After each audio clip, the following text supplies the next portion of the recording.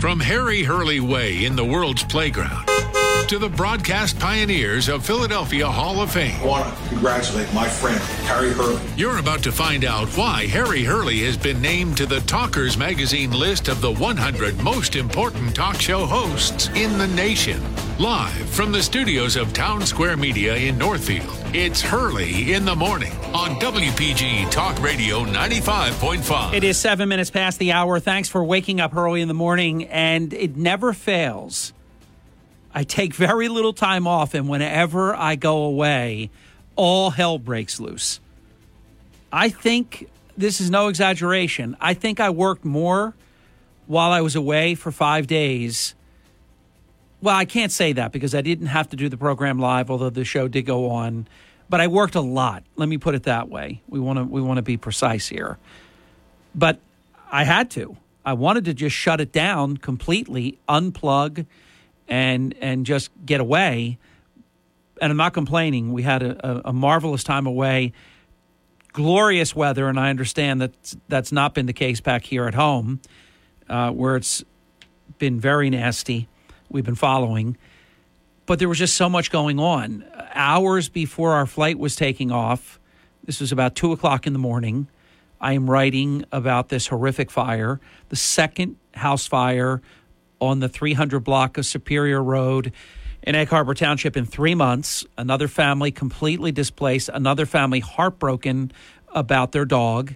There is still a lot of hope, though, for Riri, Rihanna, nickname Riri, because unlike the first family that lost their dog, they had other dogs and cats, but they lost a beloved dog in the fire. Riri got out. Riri was seen leaving the house in flames, when the house was in flames, leaving the house and tearing down Mill Road in Egg Harbor Township. There's been a couple of sightings. So between the family and the Hurley in the Morning charity, they started while we were away a $500 reward fund for the person or persons that find Riri and bring her back. I got a message from someone that has a drone and wanted to fly it and has night vision on it and everything. Riri has been spotted several times. And obviously the weather has not been good, but dogs are smart. During all that terrible rain and wind and everything, had plenty of water to drink, obviously, and then would have to rely on nature in terms of eating. But dogs are smart, and I still hold great hope that the dog will be found. Then, of course, there was all this dust up with Marty Small, who I'm being told is unhinged at the moment, and the whole issue involving fish heads. But just like we told you with John Devlin, and John will be joining us in about 55 minutes, but just like we told you with the Devlin story and what Marty Small did to him, Stockton University with Marty and LaQuetta Small, what they did to them. And I remember, being called a liar. And then, of course, I'm producing documents that show that the Board of Education kicked Stockton out. But they're saying that Marty Small that I'm the liar. And then, of course, with Dredgy Wood and the Fish Heads restaurant in Gardner's Basin, Marty Small was again calling me names, calling Senator Palestina a racist, which he's not. He'll be here tomorrow in the 8 o'clock hour to speak for himself. But just all these lies being told. And then, of course, the state of New Jersey comes out and says, we had nothing to do with it. This is the DEP of New Jersey. We had nothing to do with it. It was Marty Small. It was the city of Atlantic City. None of this had to happen. I promise you. None of it. But, of course, it had to. And I didn't realize. I knew that Marty Small had a big ego. But I didn't realize what a narcissist.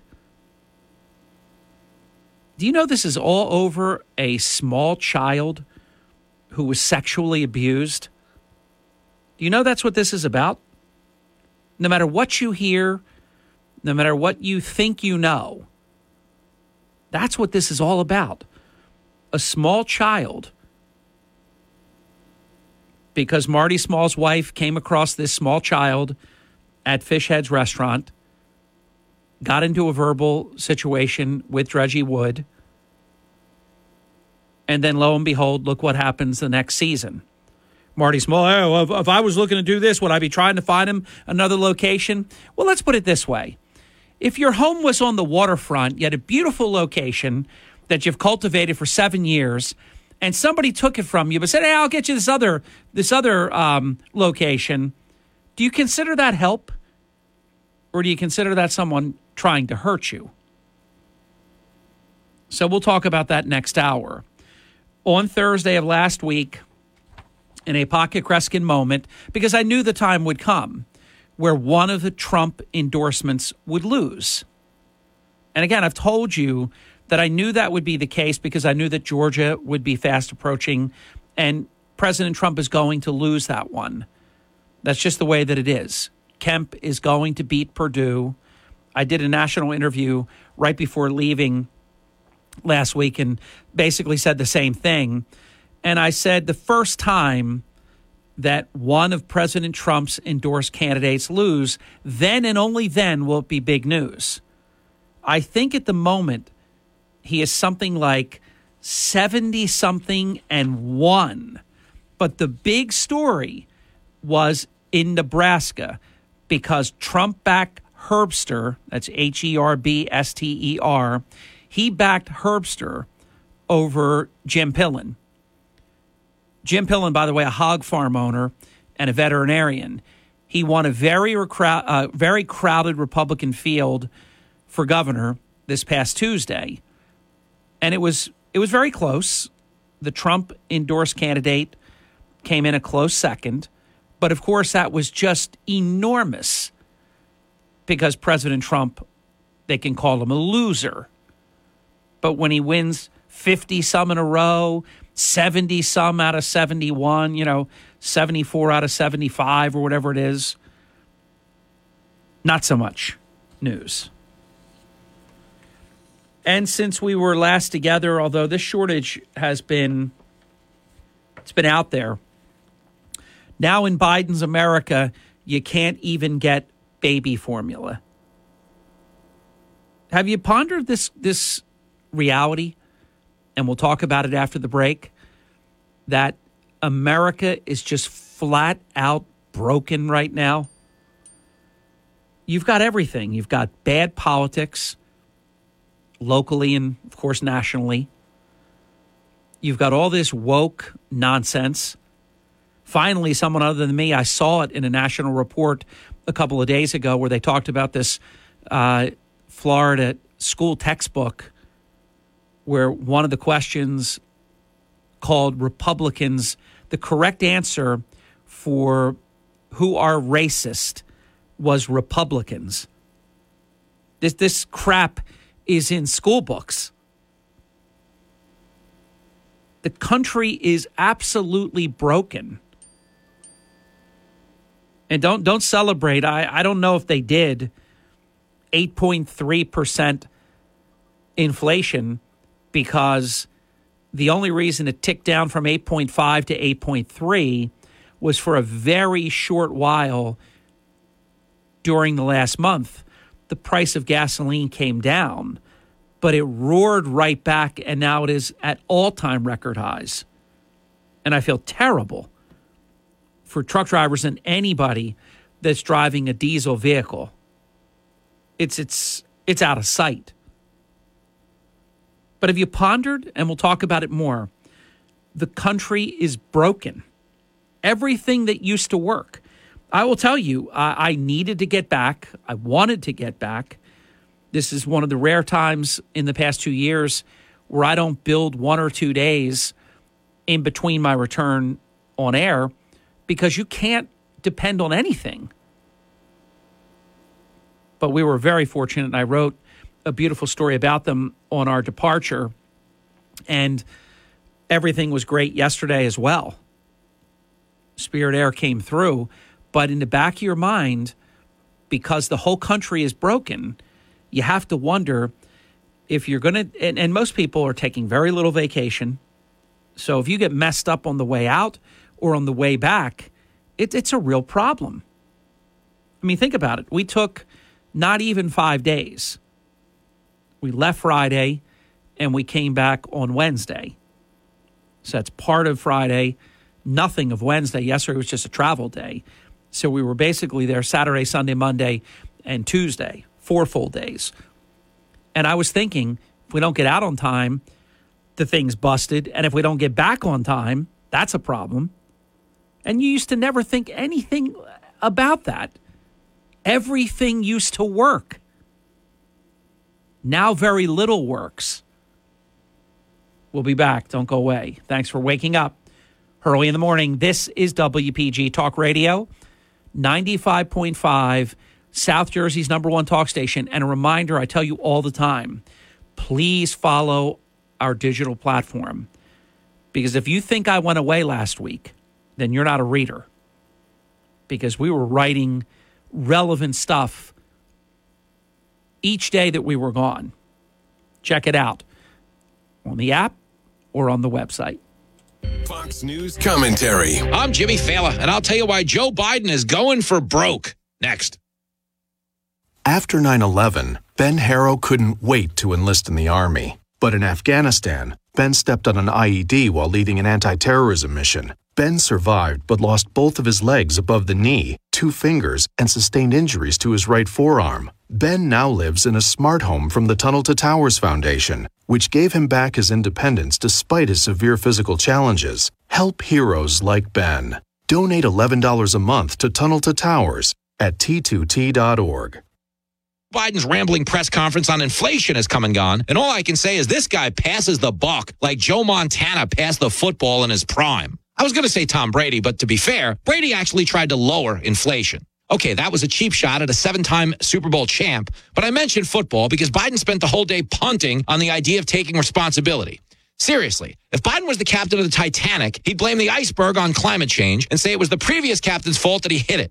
And I know I shouldn't compare Biden to the Titanic. One is the biggest disaster we've ever seen. The other's the Titanic. But stick with me. This guy's obsession with blaming other people does nothing to help regular people fill their gas tank or buy groceries at the store, let alone baby formula, which there happens to be a huge shortage of. Long story short, with inflation at a 40-year high, the border completely overrun, and babies now short on food, I think we can all agree that we should never order a president through the mail again. I'm Jimmy Fallon. It's Hurley in the morning, anytime, anywhere, on the WPG Talk Radio app. Harry Hurley on WPG Talk Radio 95.5. Thank you. Welcome back. 22 minutes past the hour. During my monologue, I heard my phone ringing a lot, and one of them was Don P. Hurley.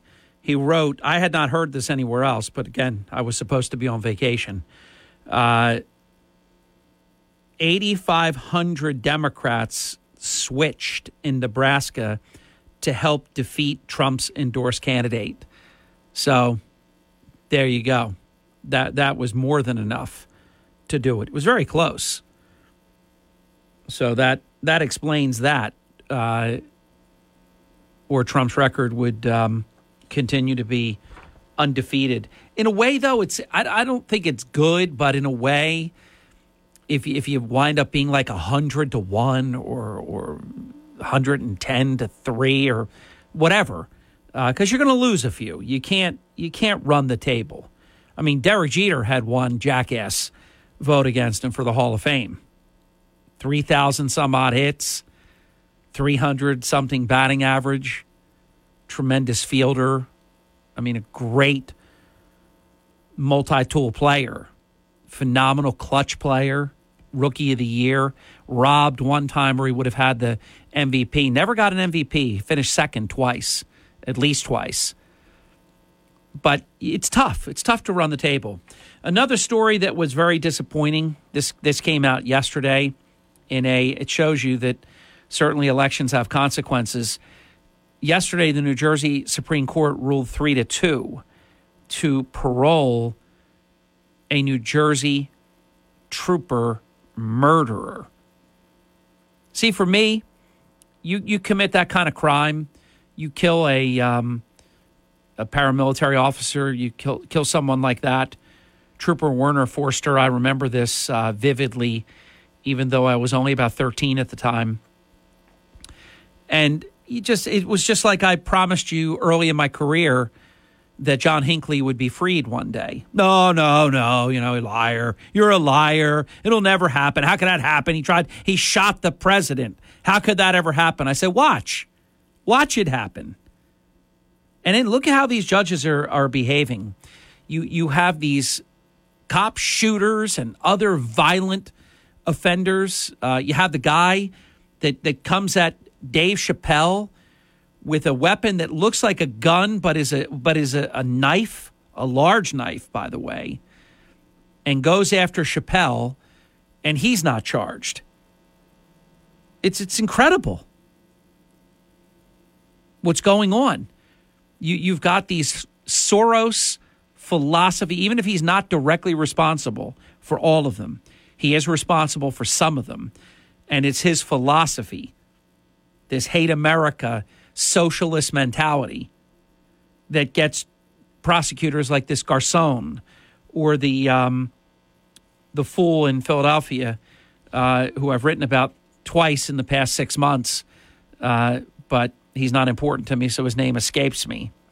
But this is a shame. Look, the guy's 85 years old, and he reportedly has dementia, so I would imagine that it's unlikely that he will commit another violent crime, but I wouldn't let him out.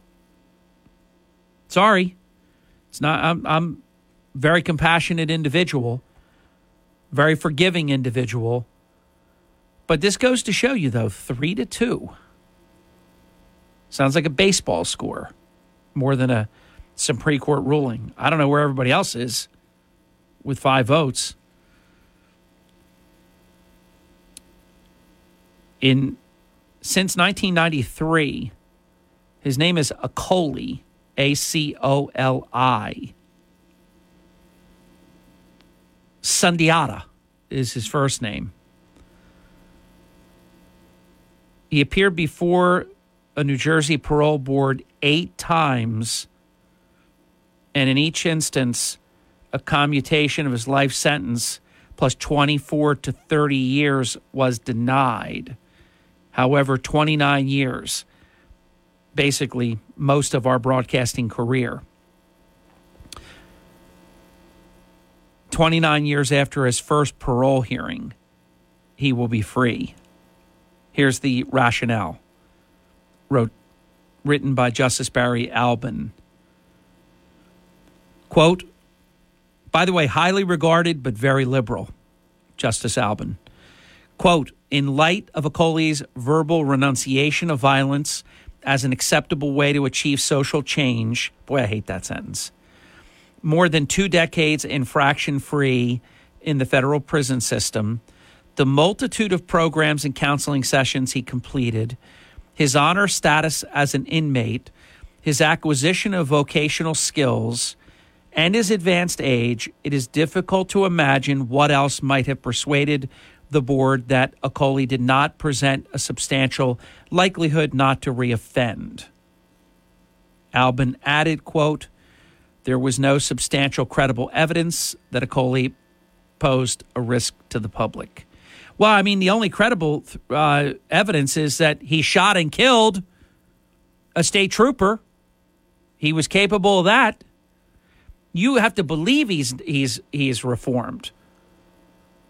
We know what he was capable of. He did it. You have to believe that that's not something that he would do again. To his credit, my friend, Governor Murphy, and the article reads, New Jersey Democratic Governor Phil Murphy was not pleased with the court's decision. Quote, I am deeply disappointed that Sundiata Acoli, a man who murdered Trooper Werner Forster in cold blood in 1973, will be released from prison. Quote, in 1996, Governor Whitman signed a law ensuring that anyone who murders an officer on duty will receive life in prison without the possibility of parole, and I profoundly wish this law had been in place when Acoli was sentenced in 1974. Good for you, Governor Murphy. I think proof Governor Murphy's running for president in a couple of years. It is 30 minutes past the hour. We'll be right back. Don't go away. I am Hurley in the Morning, and this is WPG Talk Radio 95.5. All because of you, South Jersey's #1 talk station.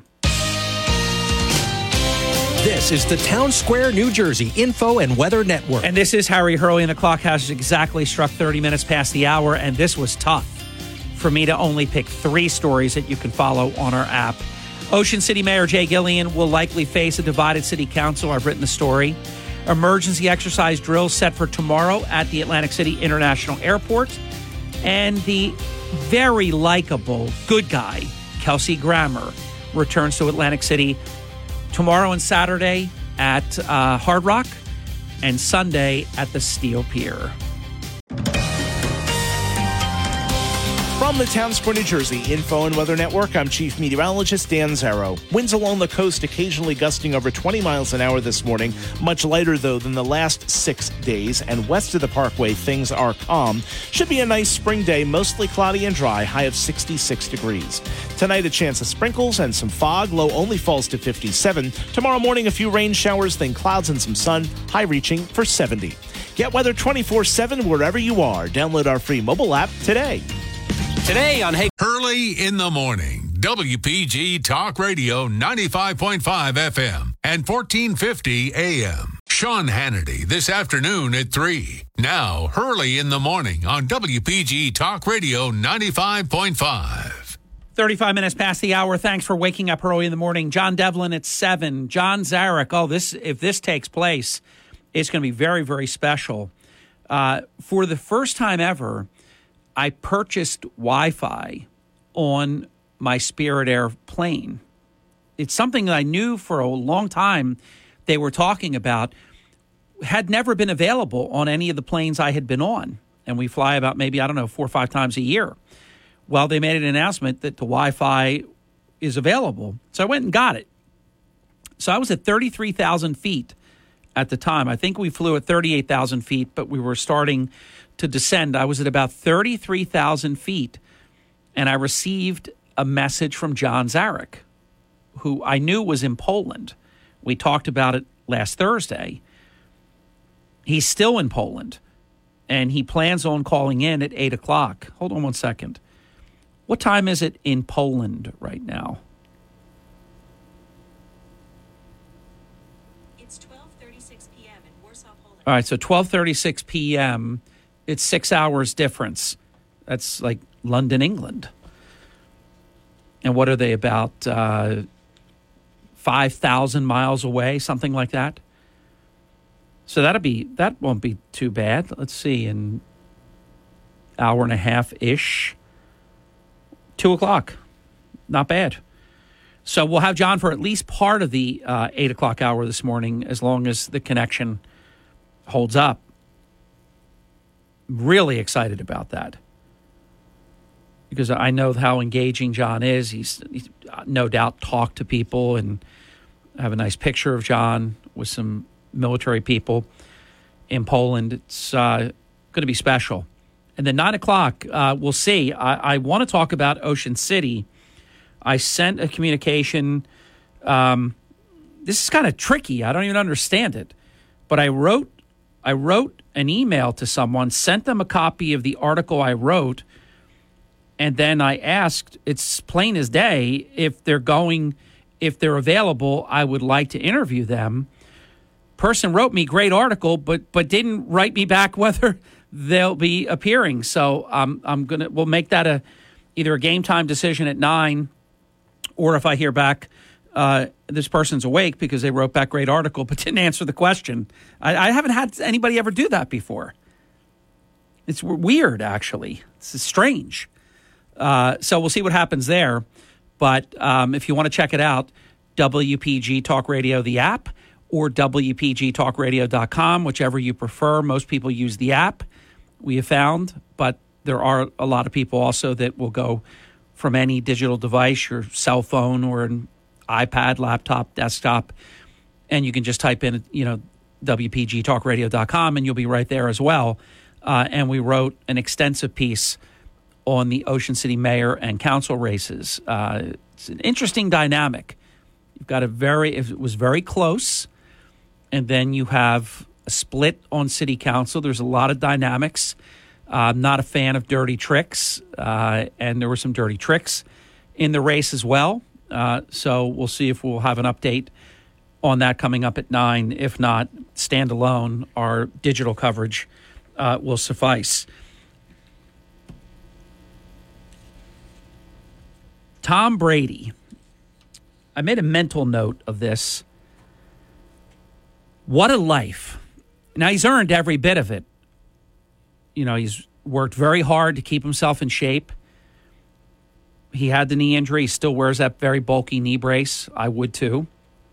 And he has been very durable. He's had a lot of great offensive lines between New England and Tampa Bay, where that's a big part of it as well. And also good fortune. You could be very durable, but you take the wrong kind of hit and, you get demolished. But what a life. How would you like to know that you could continue to play for as long as you want or as long as a team would want you? And there'd be a team in the NFL that would always want Brady. And then no matter when you decide to retire, maybe it's after the upcoming season, maybe it's in 2 seasons, maybe it's in 3 seasons. Somehow I don't think Brady's going to turn 45 years old on August 3rd. I don't know if he's going to play 3 more years or if he's just coming back for one more time. Something tells me this might be it, but you just don't know. But there was a sweepstakes, basically. I'm using that term. And all the networks wanted Brady to be an analyst after his playing days for their platform, whether it be network or otherwise. Fox won the sweepstakes, and they have signed Brady to a 10-year contract worth $375 million. That's $37.5 million a year. That's more than he made ever as a player. And remember, for most of his career, 20-plus years in New England, that was just a terrible team to their players. Terrible. Brady, though, you have to give it to him, though. He was always willing to take less money to make the team better. You got to give that to him. But what, and I predict this, I will tell you I predict this. He will be terrific. Tony Romo right now is recognized as the best analyst in football. I think he's good. I actually think he's overrated, but he is good. Brady is going to be great. He will look great on camera. Not that they show you all that often, but he will look great on camera. And also he'll do other hits. It isn't just that he'll be the lead analyst, color commentator, but he'll do other hits as well. So I could see him on the Fox News Sunday show and all these different things. Plus he'll do other appearances and events with Fox. I mean, it's a great situation. Romo and people went just bananas because I think he got paid more than he ever made as a player. He makes just under $17 million a year. Brady is going to be making $37.5 million a year. It's absolutely amazing. It's unprecedented. And I have to say, he's worth it. I think if you think about the entire length and breadth of the sport, he's the greatest player in the history of the NFL. These are the kinds of statements that get people all jazzed up because people have different tastes. But I would say name someone greater? I don't know who you would pick. He has more Super Bowl wins. Where he plays, they win. He wins in New England. He wins in Tampa Bay. They were a whisker away from going back to the Super Bowl back-to-back last season. And I want to say one other thing when we come back. I'll keep it sports for just a moment. And it's not about Brady. It's about another pairing as Hurley in the Morning continues.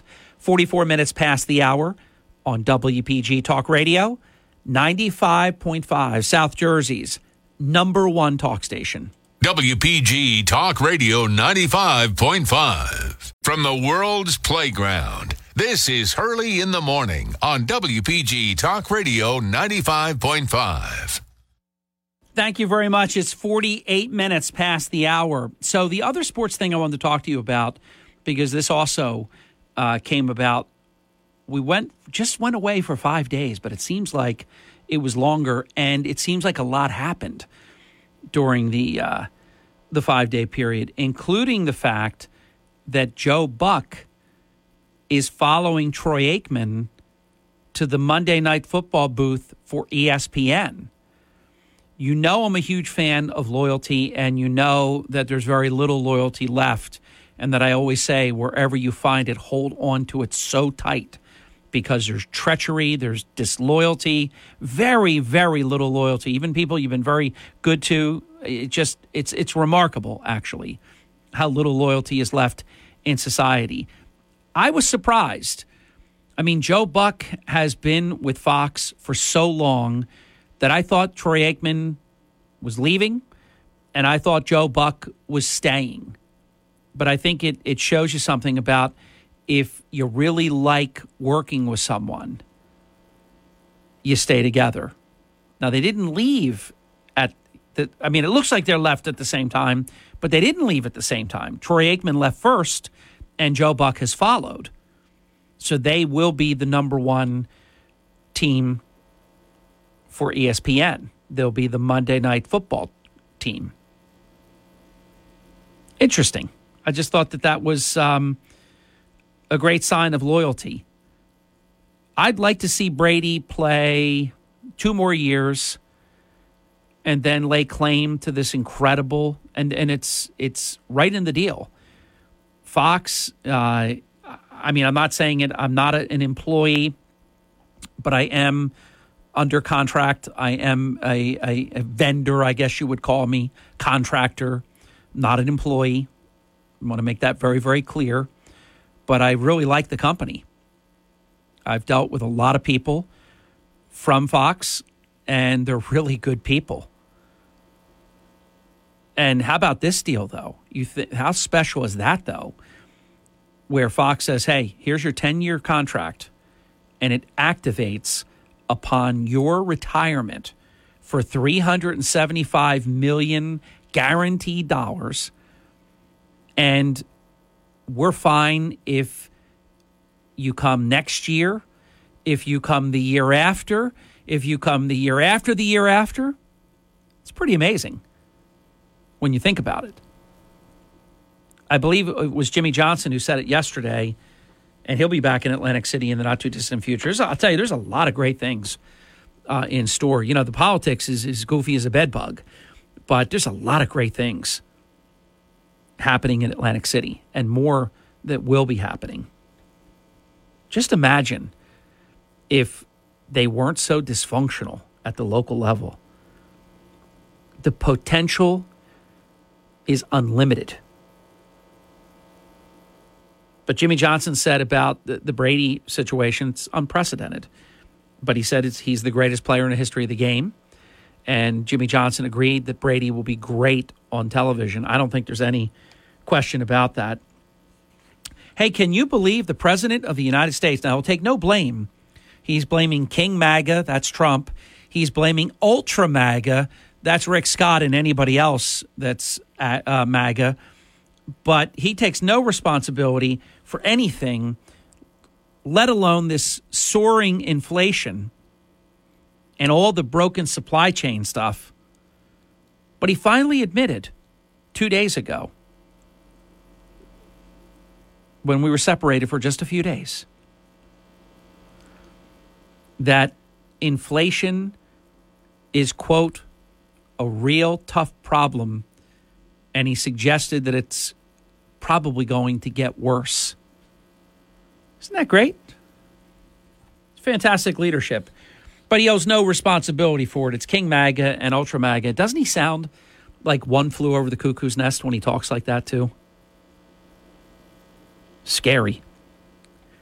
And I was proud of Rick Scott. I'm a big Rick Scott fan. I was a fan of his when he was governor of Florida. I'm a fan of him as senator of Florida, United States senator from Florida. He told the truth about Biden somewhere on my phone, but I took too many pictures over the past 5 days. I won't be able to find it quick. It's in there, though. I took a picture of his quote where he perfectly described an incapacitated president. And then you had the Democrat media. He went there, like Rick Scott, he went there. Why don't you go there? What do you mean he went there? Like he committed some kind of like high crime. He went there. They're watching all this. And they actually, in this article, and it was a Democrat source, I forget which, Politico or one of them, very Democrat source, actually made it like it's a question whether Biden has any mental acuity problems whatsoever. Like almost one of those some say, or Republicans say, or some Republicans say. They're like leaving it open that there's not a problem here. This is the level of blatant intellectual dishonesty that they are willing to exhibit, because they hate Trump. They have rage.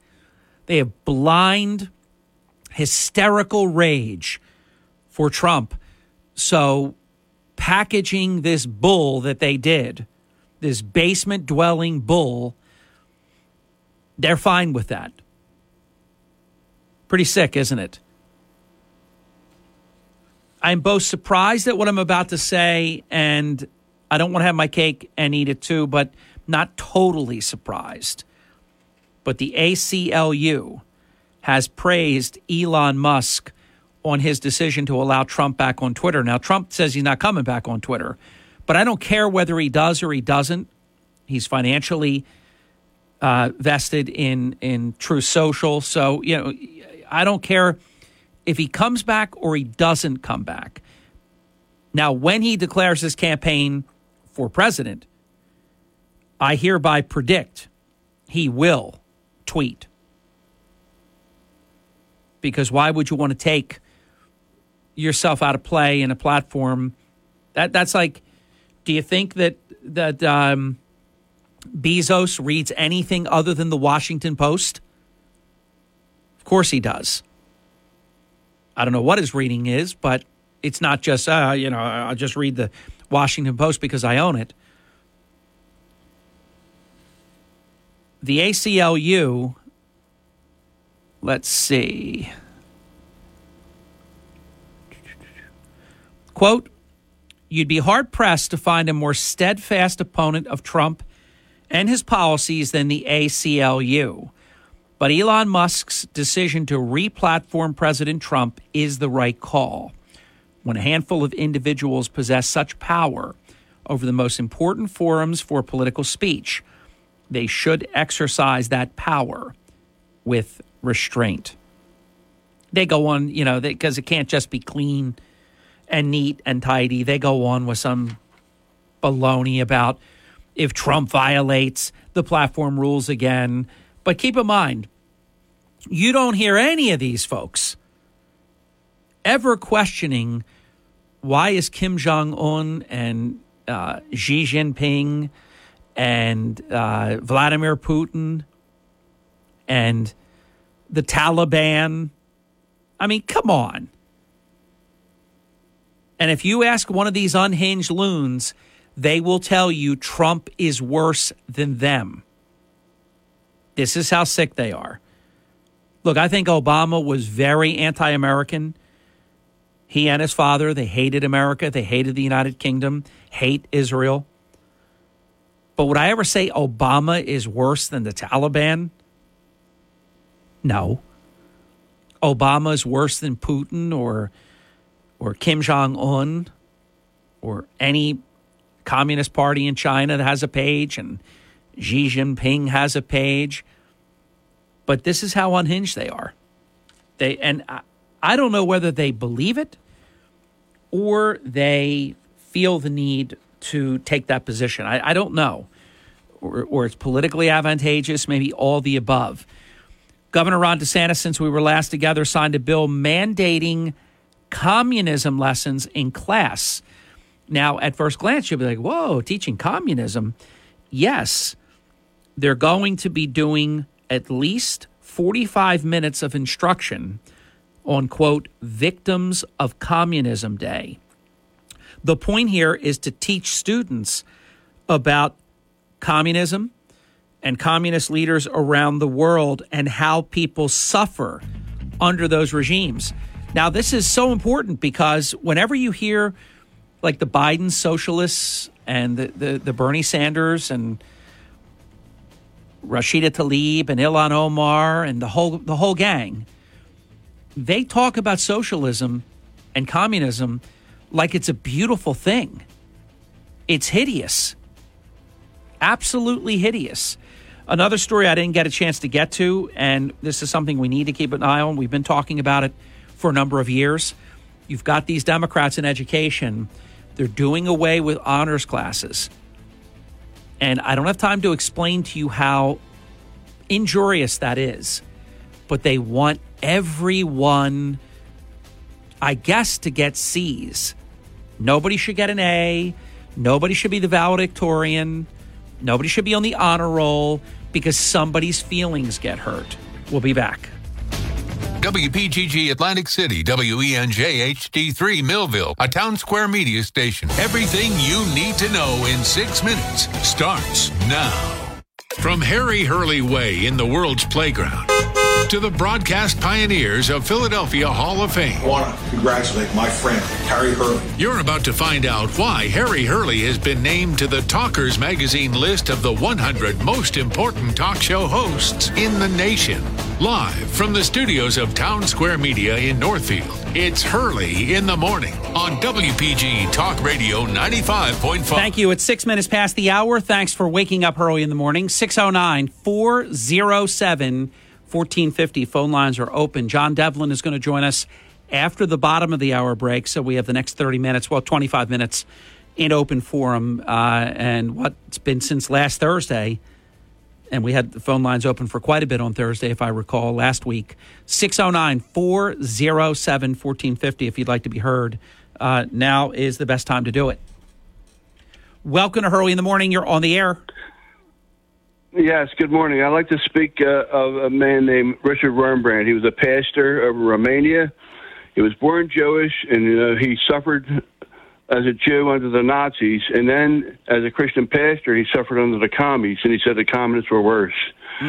Richard Wurmbrand had converted to Christianity. He had a small church. Some of them were Jewish believers like himself, but most were Gentiles. But nonetheless, they were a happy bunch. They loved him. He loved them, and he described himself as being the happiest man on the face of the earth until the commies came along. And the commissar came into his church and said, "Comrade, oh, we're comrades all of a sudden."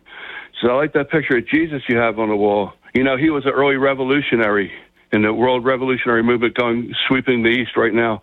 We want to put a picture of Marx, Lenin, and Stalin alongside your Jesus. And he says, we are going to take this as our headquarters, so it doesn't make a difference anyway. But you can be in on it or not. That's your choice. So, but no more preaching that Jesus Christ is the risen Son of God. That's no more. He was a communist. So you sleep on it and talk to your wife about it. Think about this, Flash. Who could defend communism other than if you were Putin or someone that had great wealth because you stole it from your people, kept everybody down? who could possibly want this communism and socialism stuff? Exactly. That's their whole plan, is for them to look like kings and queens and the rest of us look like, serfs. That's what they want. But Pastor Wurmbrand had gone back to his wife. She was also Jewish. She converted too. And she ended up being more of a stalwart than him. He had said, my hands are tied. They're going to take the church anyway. So I'm going to have to, disband the flock. And she said to him, I'd rather have a dead husband than a coward for a husband. And with that cut him right to his heart. The next morning, he went back to the commissar and said, I thought it over. Oh, that's good, comrade. You thought it over. Just, yes, my picture of Jesus will stay on the wall, but you will not put a picture of Marx, Lenin, and Stalin alongside my Jesus, and I will continue to preach he is the risen Son of God. And with that, he was thrown into a gulag, and he said, the unspeakable, they had a special hatred for Christians, but they had hate for anybody that wasn't a communist. But they were vicious people. That it just unleashed viciousness in them. He said he couldn't believe how communism unleashed evil in the hearts of people. The prejudice about Christians is so over the top, so pervasive, and I guess the people that do this are just so threatened by it. Yeah, it's got to be. Yeah. What else? What other reason? I mean, a religion that does not do anything except extol faith and good things is so reviled. And then you have to look at who are those that are so against Christianity. And it tells the story. Yeah. Yeah. Brother Doc Marquis, who said that he went from being a sold-out slave of Satan to a born-again child of the King. That's what he said verbatim. He was a Luciferian witch. It's real. Witchcraft is real. He was a practicing witch or wizard, if you will. If you want to use the word warlock, knock yourself out. But anyway, he said that the devil will tolerate anything and everything but Christianity. Thank you. Thank you, Flash. It's 11 minutes past the hour. We'll be back in just a couple of minutes. If you would like to join Open Forum, we will have until the bottom of the hour. And then that's it until maybe part of the maybe even part of the 8 o'clock hour. I don't think we have John Zarek, who will be live from Poland. I think we have him for about half of the 8 o'clock hour. We'll see. Sometimes John can stretch. And then the 9 o'clock hour, we are going to open at 9:05 with Ocean City Councilman Tom Rotundi. We have written a very definitive piece at WPG Talk Radio, the app, WPGTalkRadio.com. One and the same. And Tom Rotundi, councilman, he weighs heavily in the piece. He currently is a ward council member in Summers Point, and this is very strategic, and we'll talk about it.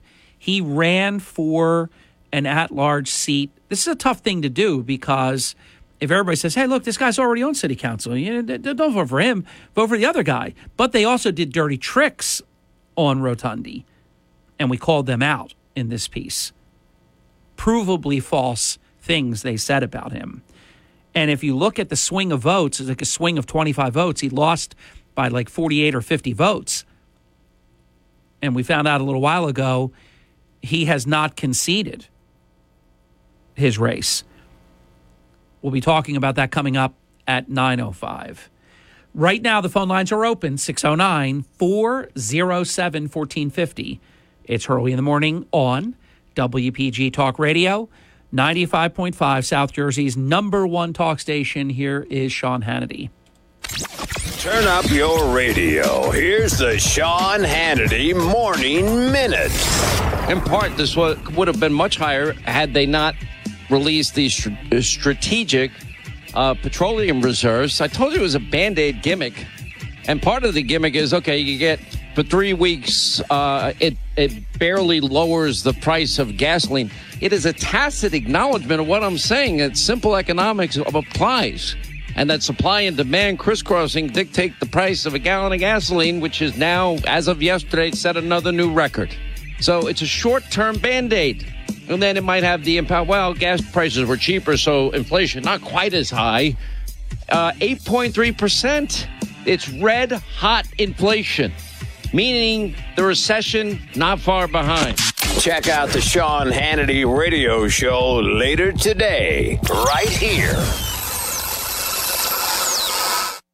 Spring cleaning can do wonders for your home, but updates can really take it to the next level. Renovations do not have to break the bank with Blinds.com. Blinds.com has the selection and expertise to help you customize your perfect window treatments. And Blinds.com can connect you with expert design consultants and local pros for installation. Shop Blinds.com right now and save up to 40% site-wide. And now through May 17th, all solar and roller shades are 40% off. Rules and restrictions may apply.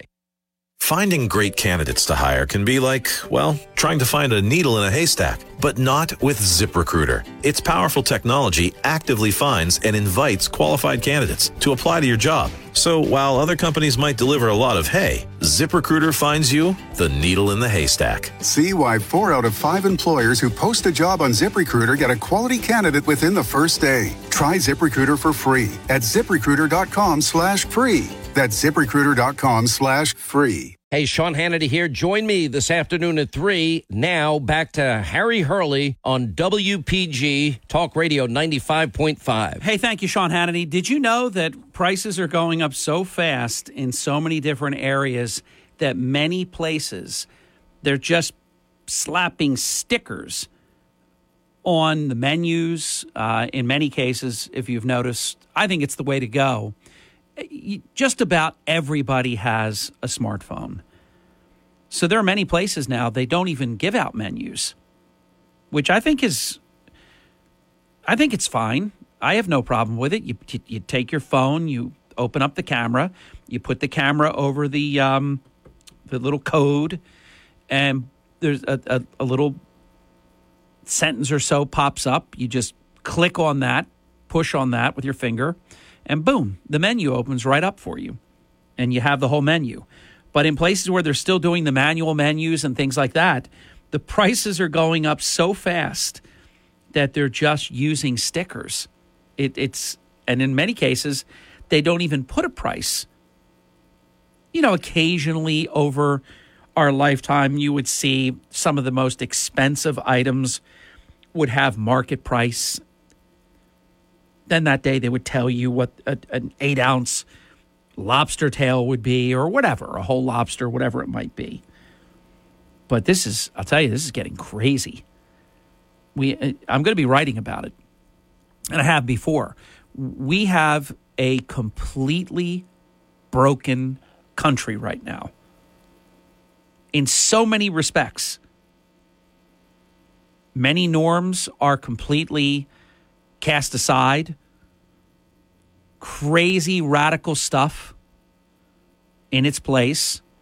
Wacky textbooks. Multiple choice question. Out of these answers, who are the racists? And the correct answer is Republicans. It truly exists in our country.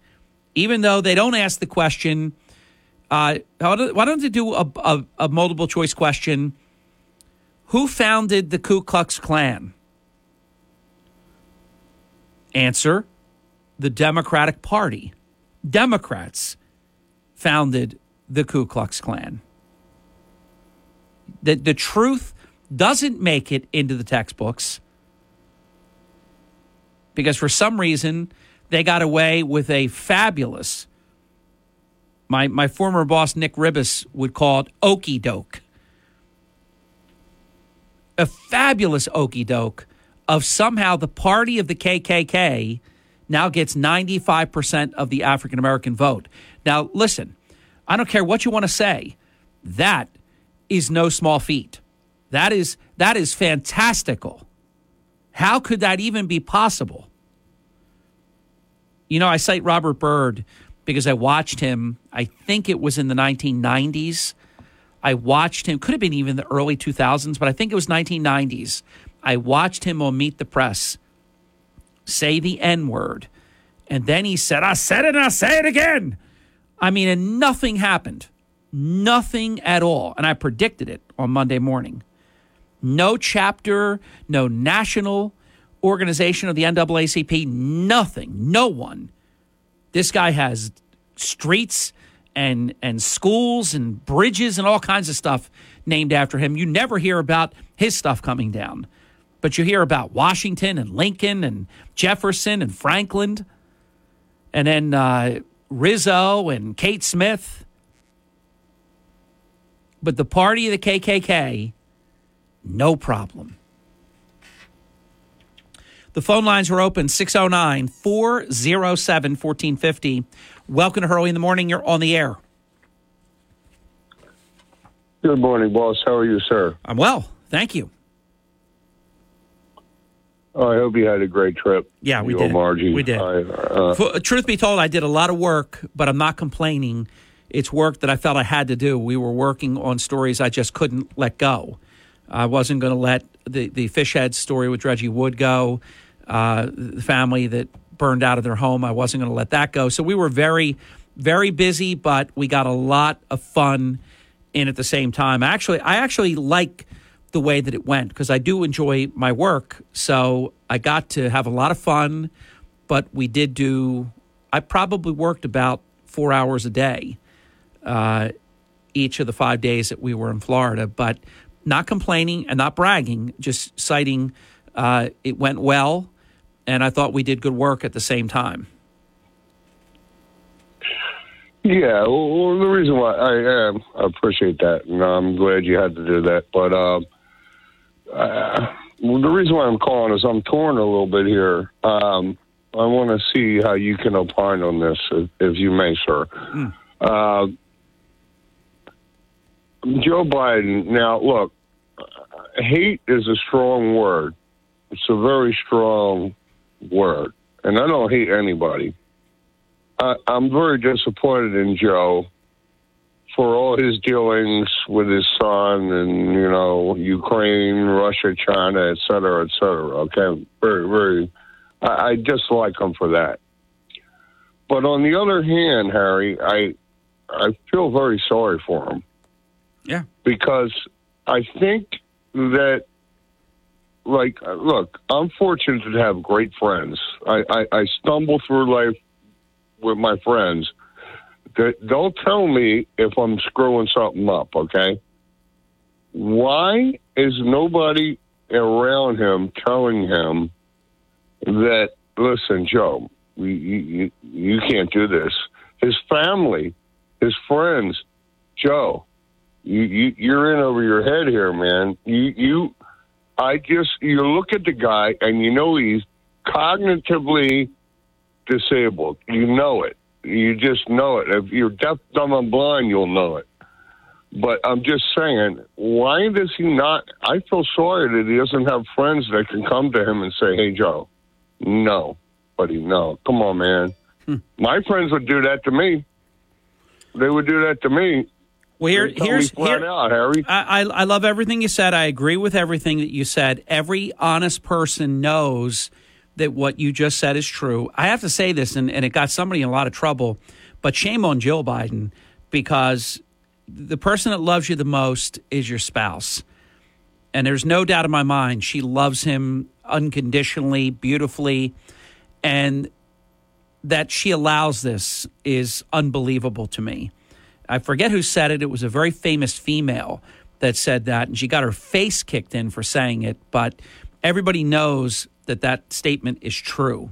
I would own that statement if I had made it. I absolutely believe that. Secondly, the reason that this goes on is because there are greedy people that want power. They want power like you want to breathe air to keep living. They want it that bad, and they wanted Trump out so bad that they would prefer to have this sham going on and have power than not have power. And I will say this in addition to that. When you have a president that's all messed up, and we have one right now, it's tremendous power for people like Ron Klain and Susan Rice and Barack Obama and these other people that exercise very disproportionate amounts of power because of it. So these are the reasons it happens, Matt. They want to control. They want to keep control. He's the empty vessel that makes it possible, and this is how they justify it. to themselves. And to the public, they pretend that everything's normal. Yeah. Well, I get it, Harry. I mean, it's a shame. I'm sad a little bit in a way, you know? That's all. I am too. It's horrible. And it's not going to end in any way other than a free and fair election. And I'll tell you, the more that I study, Matt, if you haven't done it yet, it's on the internet. You can find it for free. If you don't find it, I'll send you the link. This 1,000 Mules by Dinesh D'Souza. We interviewed him on Fox News. He's when we filled in nationally for Brian Kilmeade. He's getting blackballed all over the media because he has video evidence. He has these mules packing these remote satellite mailboxes, stuffing them with ballots. That's what Trump and, what was her name? Released the Kraken. Oh, my God. Sidney Powell. Sidney Powell and Rudy Giuliani. That's what they all should have been talking about. Not those stupid machines and getting themselves all in trouble and sued and all this stuff. These people were stuffing ballots in key battleground states in particular, and they're on video doing it with rubber gloves on. I mailed my ballot. I mailed it in Northfield the year before last. Last year I voted in Northfield at the machines with the new machines. But the year before I voted with a paper ballot, one ballot in my hand. Actually, there's a picture of it, of me voting. And I didn't have rubber gloves on because I was the only one that handled my ballot, and I sealed it, and I put it in. What are these people wearing rubber gloves for? What's that about, Matt? That's now there you go. You just nailed it. So that's where Biden, when everybody says, how did Biden get all these votes? Look, some of them he got. Let's be honest. Democrats vote for the Democrat candidate most of the time. 90-some% of the time. You'll have some crossover. Where he got over the top was with these voter changes, with no signature verification required, and some of these other changes that were strategically put in place by Democrats. That was the election. Now, you're not allowed to have that conversation because the media decided that Stacey Abrams got cheated and Hillary Clinton got cheated, but you have to accept that Joe Biden legitimately won or you're a kook.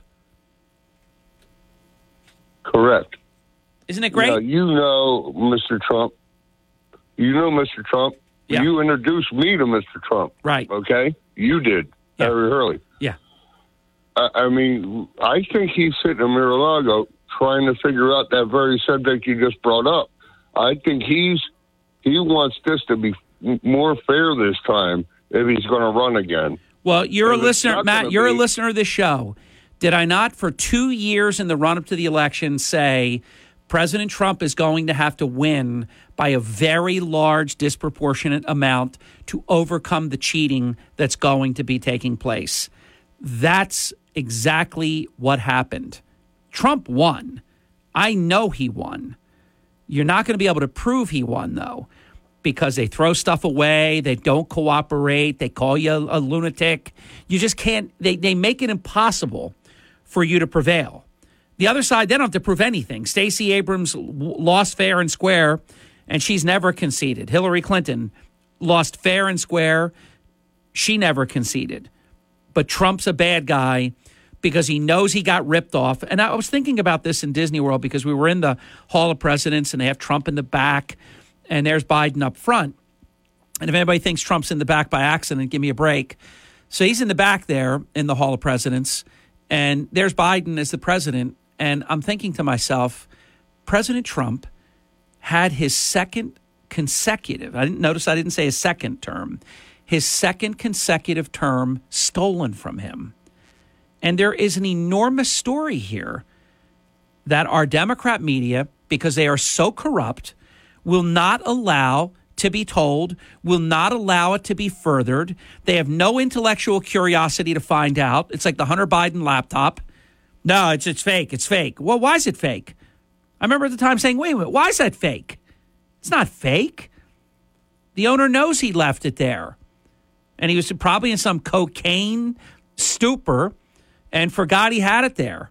Or maybe didn't have the money to bail out his laptop to pay for the repairs. Who knows?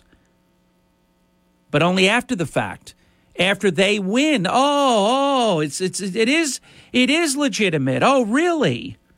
Did you bring back all those people you deplatformed? Do you apologize for being so wrong? How about the couple of polls that have been taken? I've got to go to the break, Matt. I got to go. How about the couple of polls that were taken that if the American people knew that the Hunter Biden stuff was true and all these connections to China, to Russia, to Ukraine, all these things, that I think it was upwards to 20% of Biden's vote said and it didn't have to be 20%, would have not voted for him. But that truth was not allowed. John Devlin is here. He will join us right after this. This is the Town Square, New Jersey Info and Weather Network. And it is Harry Hurley at 32 minutes past the hour. Oh, there's a lot that you can follow on the WPG Talk Radio 95.5 app. A lot of Marty Small stuff because he's just been unhinged. We'll talk about that next with John. Ocean City Mayor Jay Gillian, we've written about him. We've written about the likely divided city council that remains. Emergency exercise drill set for tomorrow at the Atlantic City International Airport. And good guy Kelsey Grammer returns to Atlantic City tomorrow and Saturday at Hard Rock, Sunday at Steel Pier. From the Town Square, New Jersey Info and Weather Network, I'm Chief Meteorologist Dan Zarrow. New Jersey is in bloom, and that means pollen levels are very high right now. Other than that, it looks like a pleasant, springy weather day with mostly cloudy skies, 50s this morning, high of 66 this afternoon.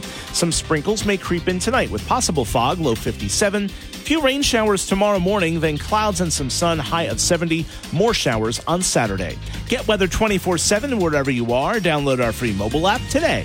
Here at Total Wine and More. Hurley in the morning. WPG Talk Radio 95.5 and on the WPG Talk Radio app. Set the first button on your car radio for South Jersey's talk station. WPG Talk Radio 95.5. 38 minutes past the hour. Joining us now is John Devlin. He is a sitting member of the Atlantic City Board of Education, the longtime president of the Board of Education. He's the immediate past, should still be, but the immediate past chairman of the Atlantic City Municipal Utilities Authority until he ran into Mad Marty Small. And then that all changed. And John is also a distinguished retired career police officer for the city of Atlantic City, and he joins us now. So, John, welcome back to Hurley in the Morning. Good morning, Harry. How are you? Oh, I am well. As you know, I spent a busy 5 days in Florida. My goodness, it was one flew over the cuckoo's nest here in Atlantic City. What are your thoughts? My thoughts is, Rome's burning, and we have a madman behind the wheel. That's what's going on. I don't know if anybody witnessed that press conference or not, but he was just really unhinged. I got to steal your word, Harry. He's an unhinged, out of his mind, loose cannon. And now, I didn't waste my time. I didn't watch it. I'm not a faker. People know me. If I wanted to, I would have. But evidently, it was an obscure link or something, because I think the one area where Marty Small lucked out is not many people saw it, because from everybody that I've talked to, they said that the professionals did a good job. They had a bad case, in my opinion, but they did a good job, which you would expect.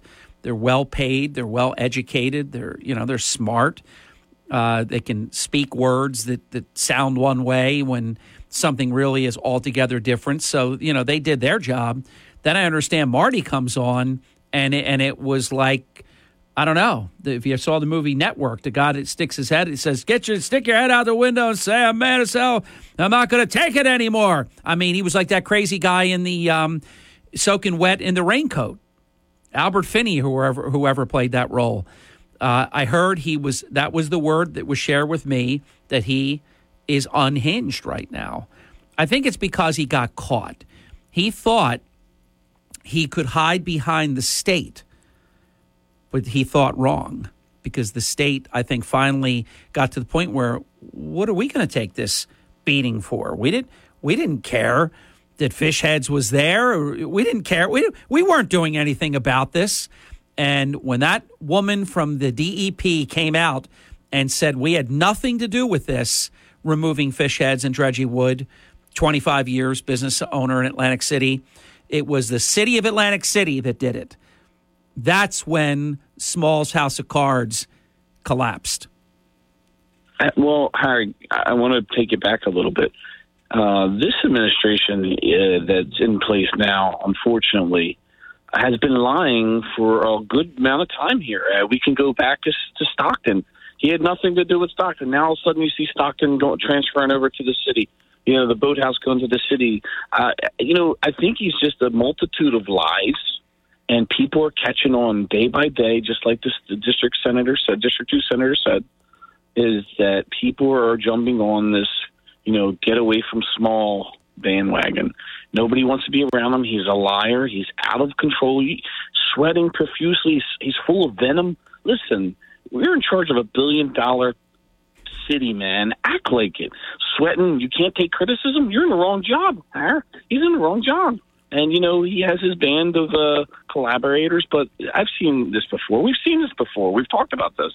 It's just a matter of time for the House of Cards. Let me guess, too. I don't know who the collaborators are because I pay them no mind, but they're probably paid collaborators at taxpayer expense, Absolutely. Correct? Very well-paid collaborators. And, day by day, things like that get exposed, and there's more and more disgruntled people every time you turn around. And we'll all being disgruntled the way they're treated and the way if you don't rubber stamp his agenda or agree with everything he says, well, you're in the outs. I mean, I think Vince Palestina said it right. Every single day you're going to get more and more support against the Small administration, and how we've seen this before. I keep repeating myself. We've seen a rogue mayor in the past acting out. He thinks he has all the power in the world because he has some friends in New Jersey.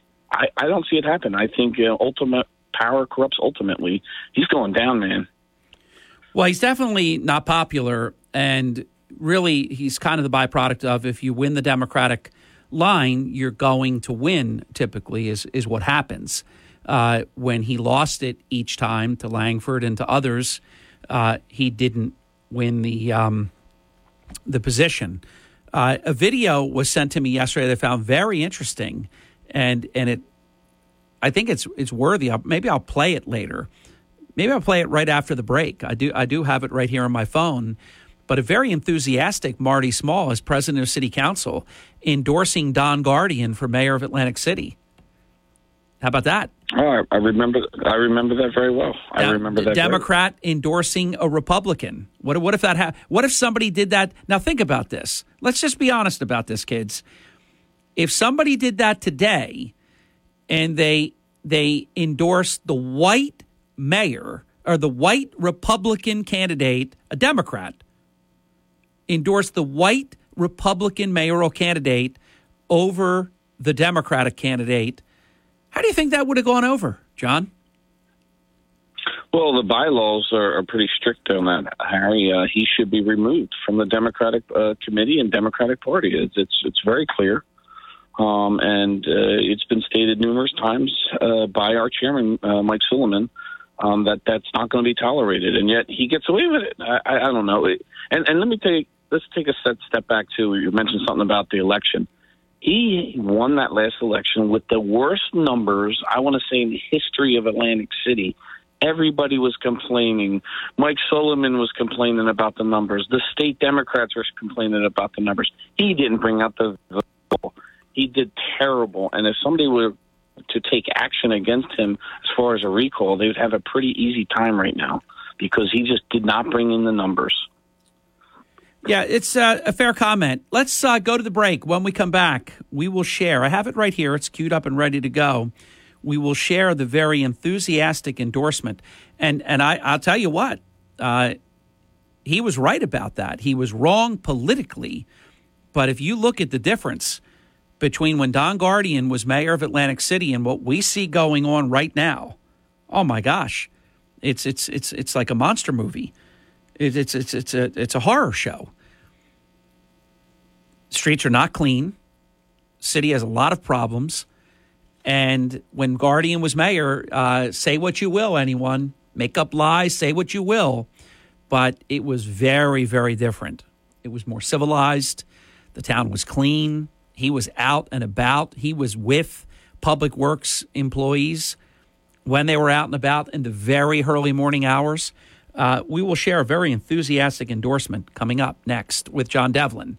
I am Hurley in the Morning. This is WPG Talk Radio, 95.5 because of you, South Jersey's #1 talk station.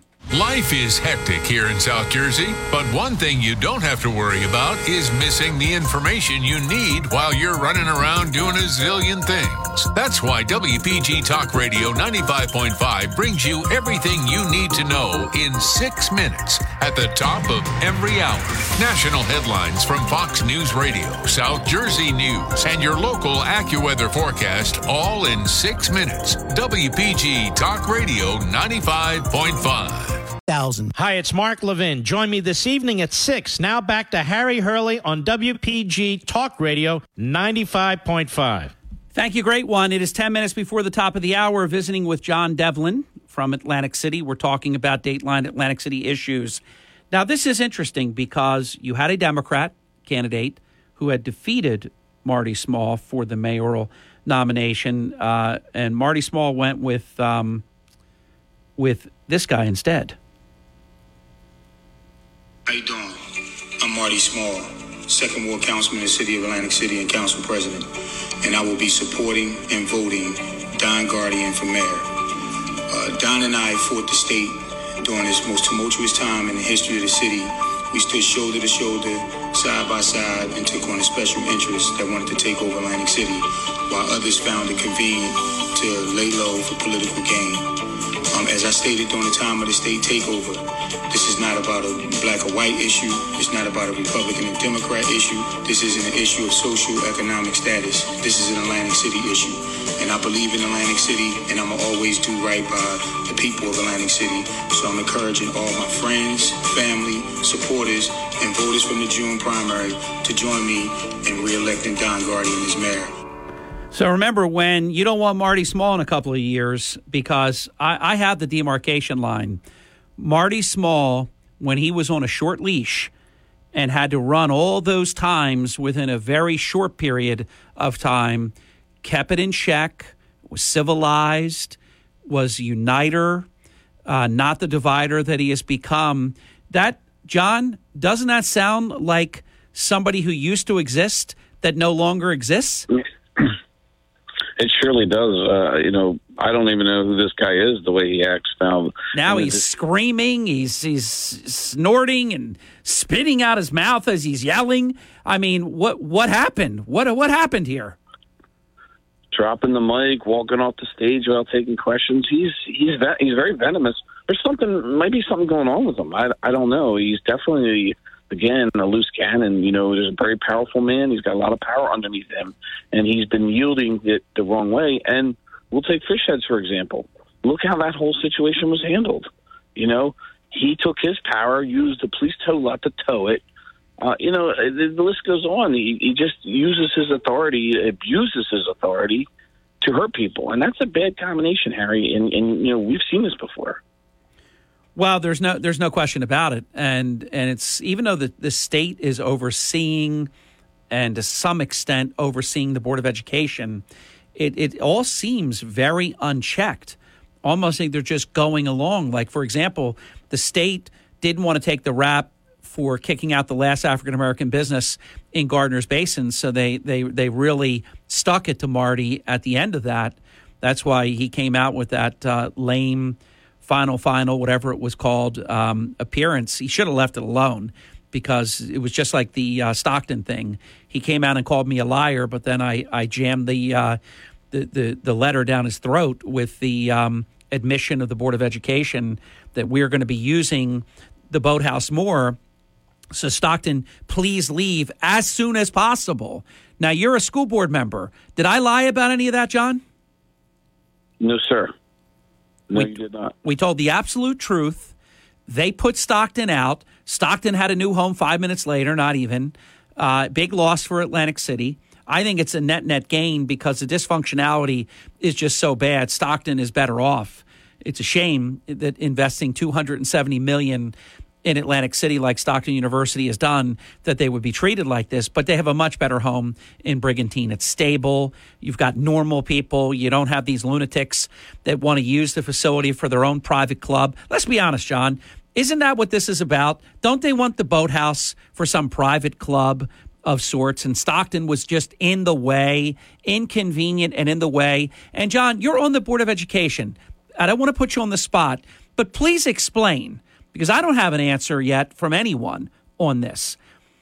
How did the Board of Education go from the Barry Caldwell letter of Stockton, get out as soon as possible, we need to use the boathouse more, to the Board of Education turning over the boathouse to Marty Small? Can somebody, you, John, can you explain that? Well, if we could explain it, Harry, we'd be millionaires. I couldn't. And, this goes back a couple of years now when Barry was in, and I was president at the time. He was in negotiations with Stockton for a building trade, from the Carnegie for the boathouse. That was never discussed. Everything that's done, there's no transparency, and it's continuing.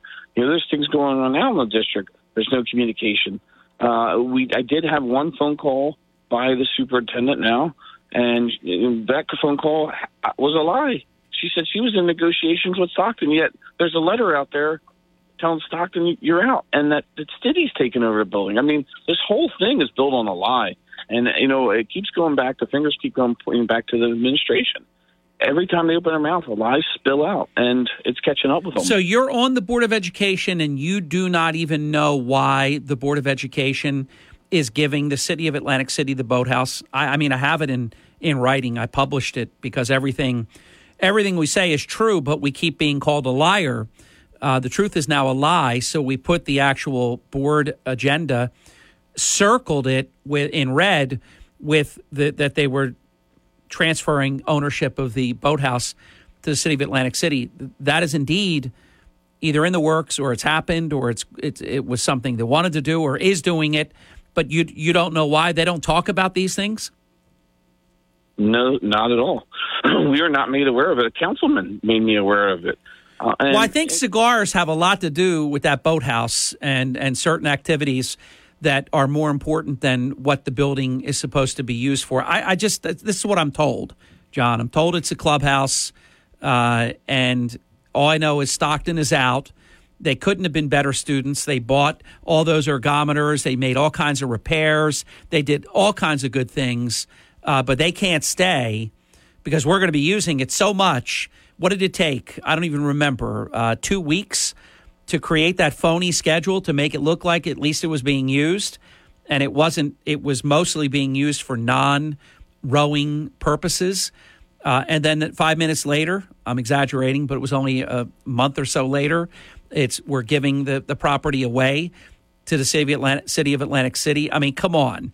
It doesn't take a rocket scientist to figure out what's going on here, John.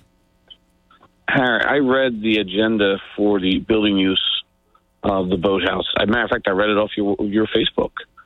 There's nothing to do with schools or children in any of the events that they're having in the next 2 or 3 months.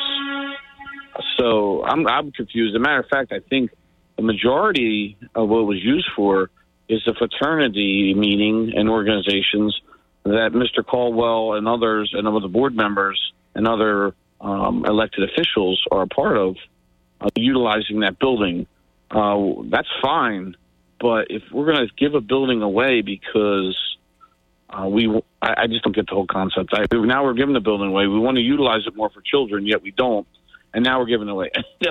I can't even make that up. It's crazy. And the backbone, the bottom line is Marty Small is behind it, 100%. He wants that. A question that keeps being asked of me when I write these articles or we speak about it here on air, do those groups that come in to use the boathouse, for example, do they indemnify the city? Do they have an insurance policy naming the city of Atlantic City? Do any of these things happen, or do they literally just do whatever they want with their private club? It seems as though they're doing whatever they want, Harry. You're supposed to get a certificate of insurance. You're supposed to pay for maintenance. You're supposed to pay for security. That's a given. If you're going to have a baby shower there, Harry, which is fine, you still have to have a certificate of insurance. You have to pay for a janitor or maintenance crew to come in and clean up afterwards. That's just protocol. If you look on that agenda, I didn't even see them paying a building use fee, let alone maintenance fee, a security fee, and what have you. We still have to have employees open the building and lock the building. We have security. We're down to 20 seconds, John. I just want to make a quick closing comment. It is as though, the appearance to me is that it is as though this is not even public business, that this is public people that do these things as though it is their own personal property. It sure seems like that, doesn't it, Harry? It does, until proven otherwise. I mean, I look at it and I hear things, and I don't know how else to take it. John, thanks for a great visit. Be well. Always a pleasure. Thanks, Harry. My honor. I think John Zarek, live from Poland, next. WPGG Atlantic City, WENJ HD3 Millville, a Town Square media station. Everything you need to know in 6 minutes starts now. From Harry Hurley Way in the world's playground to the broadcast pioneers of Philadelphia Hall of Fame. I want to congratulate my friend, Harry Hurley. You're about to find out why Harry Hurley has been named to the Talkers Magazine list of the 100 most important talk show hosts in the nation.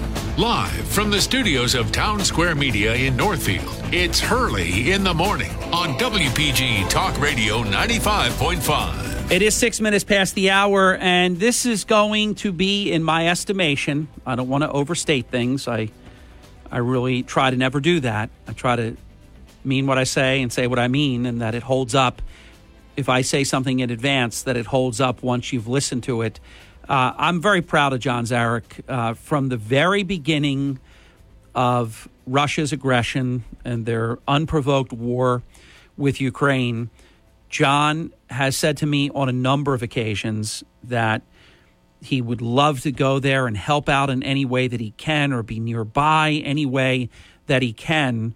And John is a man of his word. He has been there. We left on Thursday of last week. I believe John left. We left Friday, actually. We were here on air. John left, I believe, Thursday night late of last week. And this is the first time we're speaking with John since right before he left for Poland. And he's still there now. He joins us live from Poland. John, welcome to your program. This is the Law Offices of John Zarek presents Smart Law with John Zarek, the Polish edition. John, time is yours. Yeah. Well, glad I could get on with you today, Harry.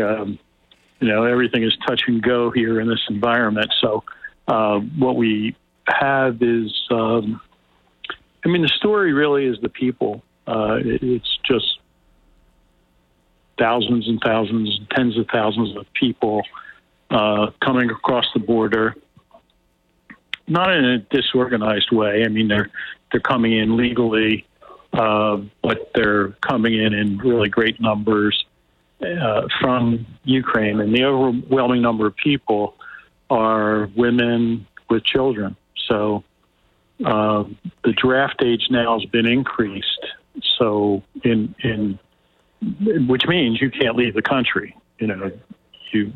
Draft age has been increased from 18 years old to 65 years old. So you could be 63 years old and you're in the Army now. And they need to do that because they have no choice but to fight. And if they don't have the people, they can't fight. So that's really what's going on. So you have people, women and children just coming across the border. So the way that happens, and I'm sure a lot of people are interested in to know the details of that.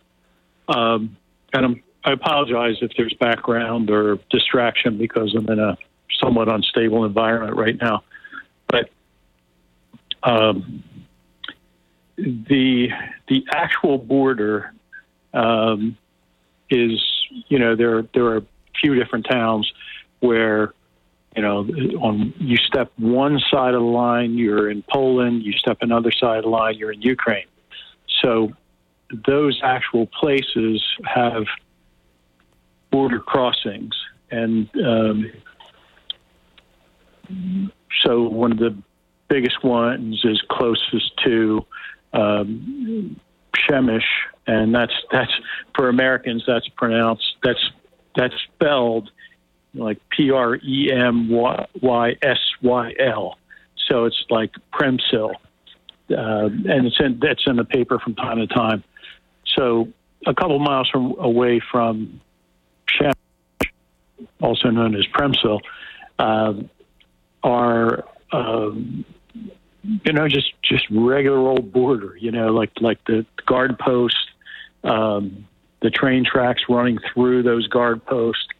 And there's this whole city built up, and there are aid people, there are religious people, there are all kinds of, the various agencies. The Jewish agencies are here strongly. Israel doesn't actively support the military aspect of the war because of their political issues with Syria and Russia right next door, and the Russians right next door. But there are Israeli groups, there are American religious groups, there are anything you could think of, anyone who could get people together to come, they've come. And there's a whole city of tents and so forth right at the border. So when these people come across, if they can be transported to the border in Ukraine, they can walk there, they can drive there, but they're walking. Ultimately, many people are walking across the border. They walk down it's very, very sad looking scene. They're on the road forever.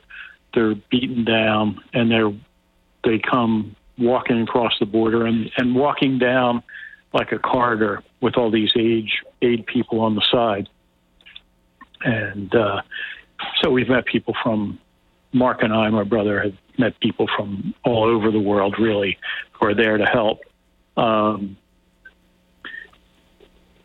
They need transportation from there. We've taken a lot of people from there, a lot of those mothers and children. Typically, they will go to a place called Tesco, which is a processing center, a big processing center, has everything that is needed, food, medical care, but it's like a giant convention hall with big rooms. And what they'll, will say, pick these people up at the border, and once they kind of walk to a place where you can get to a car, and these families they'll stack up there if they don't have help. If someone doesn't say, hey, we're here to help you and we'll take you wherever you need to go, then they'll sit there, and they'll sit there all day, or all day and night, really. So it's, if you're available to take people, they're very happy, very grateful, and it's very effective for them because it gets them to where they need to go quickly and lessens their suffering a great deal. So they can go from the border to Tesco, which is God knows, I don't know what Tesco means, I don't know what it stands for, but that's the place everybody knows where you go. And so you go from the border to there, and that is a few miles away. John, hang in there. We're going to get our first break in. We're going to have John for as long as John can stay. John talked about earlier, maybe half his program. If John has more time, he's welcome the entire hour. It's 15 minutes past the hour. It's, let's see, It's 6 hours later John's time, so it's, I guess, 3:15 p.m. for, hold on, 2:15 p.m. for John in Poland right now. Extraordinary, John. Much more when we come back in just a moment. Don't go away. With John Zarek, I am. Early in the morning, WPG Talk Radio 95.5 and on the WPG Talk Radio app. Markley, Van Camp, and Robbins this afternoon at 1. Now, Harry Hurley on WPG Talk Radio 95.5. We are back. It is 18 minutes past the hour. John Zarek, live from Poland, which by the map is geographically directly next. They connect. Poland connects to Ukraine. It's why you hear so much about all the things that are happening, how Poland is helping, how Poland wanted to scramble MiGs. They wanted to do all of this. They were stopped from doing some of the things they wanted to do, actually, where they could have even been more helpful. So, John, before you go back to your narrative, what is this experience like being so close to an actual war while it's going on? I think it helps you understand what war means. We hear it all the time, but I don't think it sinks in very well. It's just utter misery for mostly women and children and old people. That's really what it's about. It's totally miserable experience. And John, I'm sure you've met people and you've heard from people while you're there. They don't know if their husbands, their fathers, if they're alive or what's going on or anything. It's really scary stuff, isn't it? Yeah, it's terrible. It's as bad as you can think it would be. You're not you're not them. So I can't say that we would feel anywhere near what the refugees feel. But, when you have, let's say you spend 20 hours with transporting and, I'm talking about people that are shell-shocked. I mean, they just are, they have a blank stare. They don't know where they're going, what the next thing is. And, you do a day of that, and then you'll see that that's what war is. War is these people don't ever know whether they'll see their. In fact, some are dead already. They don't know whether they'll see their fathers, their grandfathers, their sons, their brothers, sisters, husbands, their kids. Because you've got kids 18 years old that have to go, but you always have that, those 15, 16, 17-year-olds that want to fight, and so these are the little kids and the mothers and little kids that are just lost. I mean, you can imagine what it'd be like if you'd have to leave your family and never know whether you'd see them again. So that's really what we're dealing with here. So yeah, I know you had expectations when you were going. So you're flying to Poland. How long was the flight, by the way?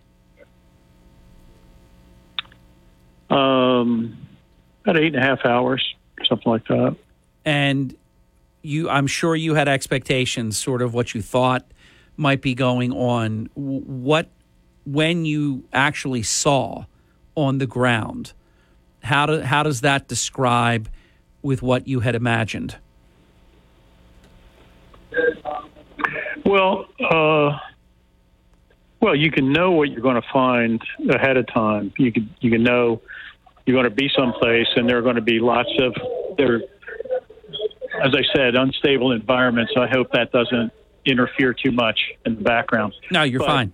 If you have people, you're going to find people who need help and need transportation and so forth, and you find those people, but the impact that you have or that you experience when you are with those people is, pretty indescribable, because you can't understand what they're feeling, I guess, until you see them feel it, so to speak. And that's, it's pretty painful. I mean, I don't think anybody who's doing the work ever will forget that. Like the general sense of misery that's here. So, John, in terms, I know you're really keeping your wits about you with everything that's going on in the background. So I appreciate the opportunity to interview you this morning on your show.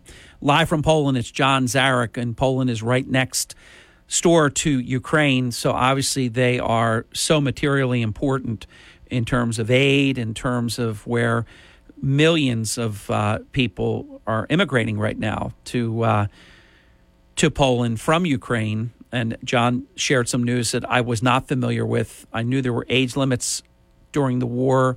If you were of a certain age and a male, you could leave. Now, John explained how that has changed. You can see the gravity of the war effort and the fighting and all of that. How would you describe what can be done from where you are to aid what's happening next door? Well, there are a number of networks, and I'm very familiar with a couple of those networks where people donate money and lease or buy vehicles. In fact, in the network that I've been working with, a couple vehicles were purchased yesterday because of private donors in the states, New York, New Jersey area, actually. And then money's raised to buy, essential things. And, by this time, the people doing it, and they're mostly young people, are people who really know what's needed, what particular goods are crucial, and, what kind of foods last the longest, give the most impact, the most calories in some cases, and they'll put it together, and, drivers will drive that stuff to Lviv, to Kyiv, to Kharkiv, to Mariupol, to Odessa, wherever it's needed. So they're, the crew that I'm very familiar with and been working with a lot. That was the thing that surprised me the most. When I got here, not only are they transporting on the border, but there are people that are, if food or something, not weapons, but if food or supplies are necessary in, Odessa, say today, to pick one not completely embroiled in fighting, within a day they'll get it together and go to Odessa. So, it's without hesitation, and then pick up people there, whoever needs to come back. And obviously there are going to be people that are sick, wounded, homeless, whatever, and they'll pack them up and drive them back here, deliver them at the border. Others will take them to Tesco, the processing center in Przemyśl, and they'll then be on their ways to other places within Poland. When you decided to go, we had a moment or so to talk about it. We talked about it a little bit on your show exactly a week ago today, that you would be going. Why was this important to you, and what is your experience like being there?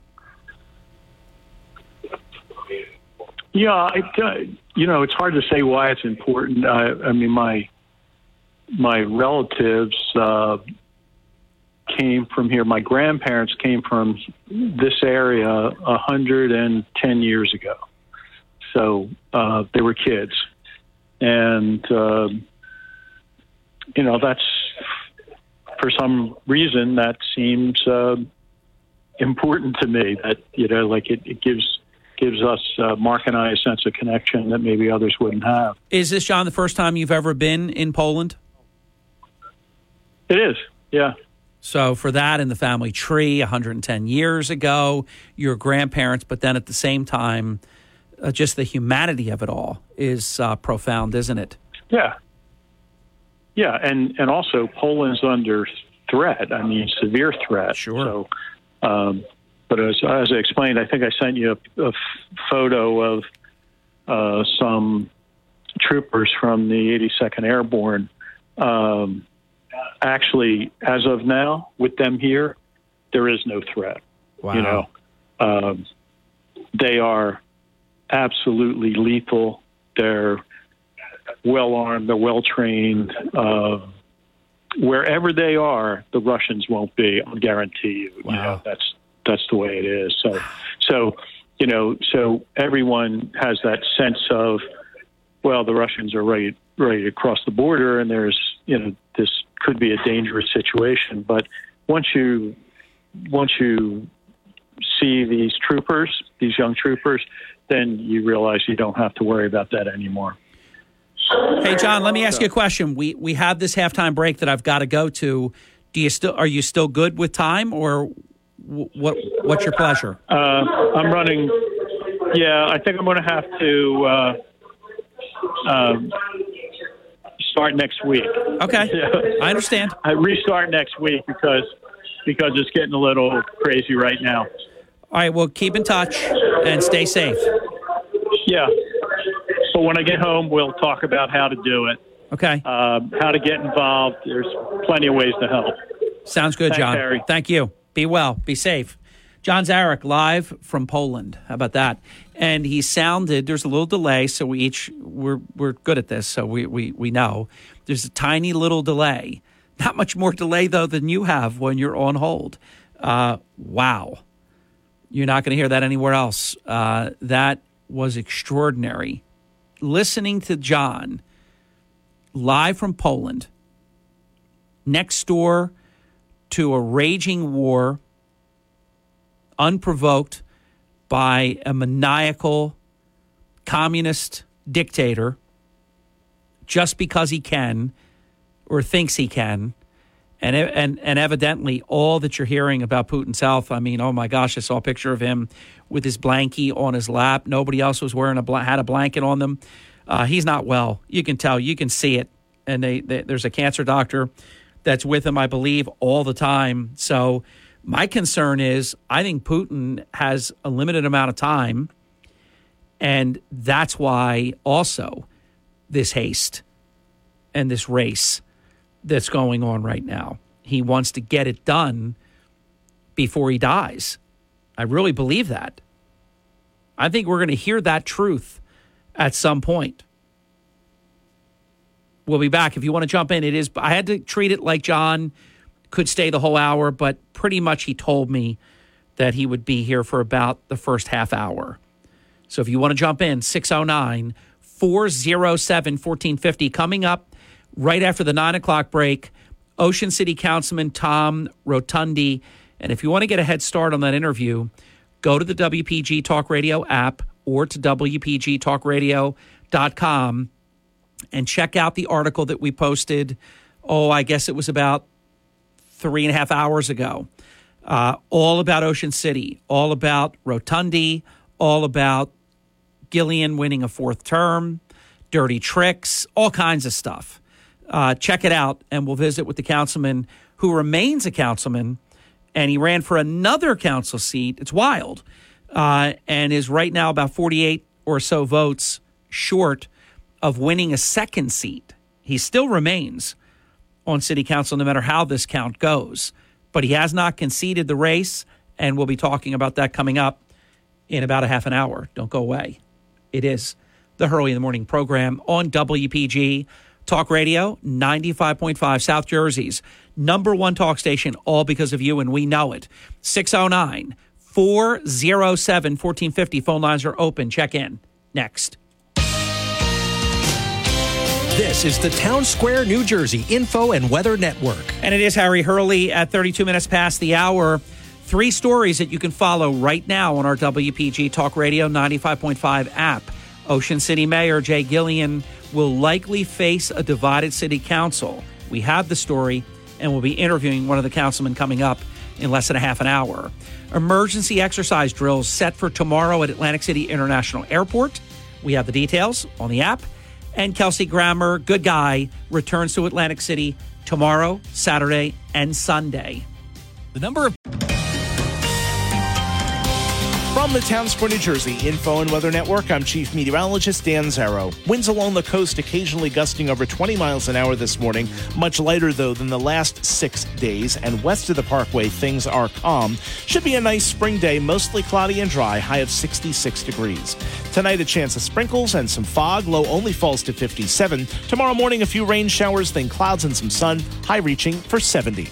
Get weather 24/7 wherever you are. Download our free mobile app today. Now is the Hurley in the morning. WPG Talk Radio 95.5 FM and 1450 AM. Download every Hurley in the morning program as a podcast on the WPG Talk Radio app. Harry Hurley on WPG Talk Radio 95.5. We are back. Thank you for waking up early in the morning. It's been a great morning so far and a lot more important content straight ahead in the remainder of today's program. I'm going to talk a little bit about Ocean City right now. If you want to jump in, 609-407-1450. We have an open phone line. Then we'll talk more Ocean City. This way I can set the stage for what's going to be happening at 5 minutes or 6 minutes or so past the top of the next hour with Ocean City Councilman Tom Rotundi. Ocean City Mayor Jay Gillian has won an impressive 4th consecutive term as mayor of Ocean City. His father, Roy Gillian, preceded him and was a great mayor of Ocean City from 1985 until 1989. He left office on his own terms after serving just one term. He would have been able to win. I believe he would have been able to win again and again and again. And Jay's a great guy and has done a good job, but make no mistake about it, his first time when he was elected, he's Roy Gillian's boy. And that's how he did it. Let's just be honest about that. But he is a really good guy, and he's done a good job. Longtime City Councilman Keith Hartzell ran a strong campaign, losing a relatively close election to Jay Gillian by a margin of 54 to 46% of the vote at this time. And I think they're still counting some votes or whatever. But 2,299 to 1,893 is the vote total that I last saw from Cape May County numbers, from the county clerk numbers in Cape May County.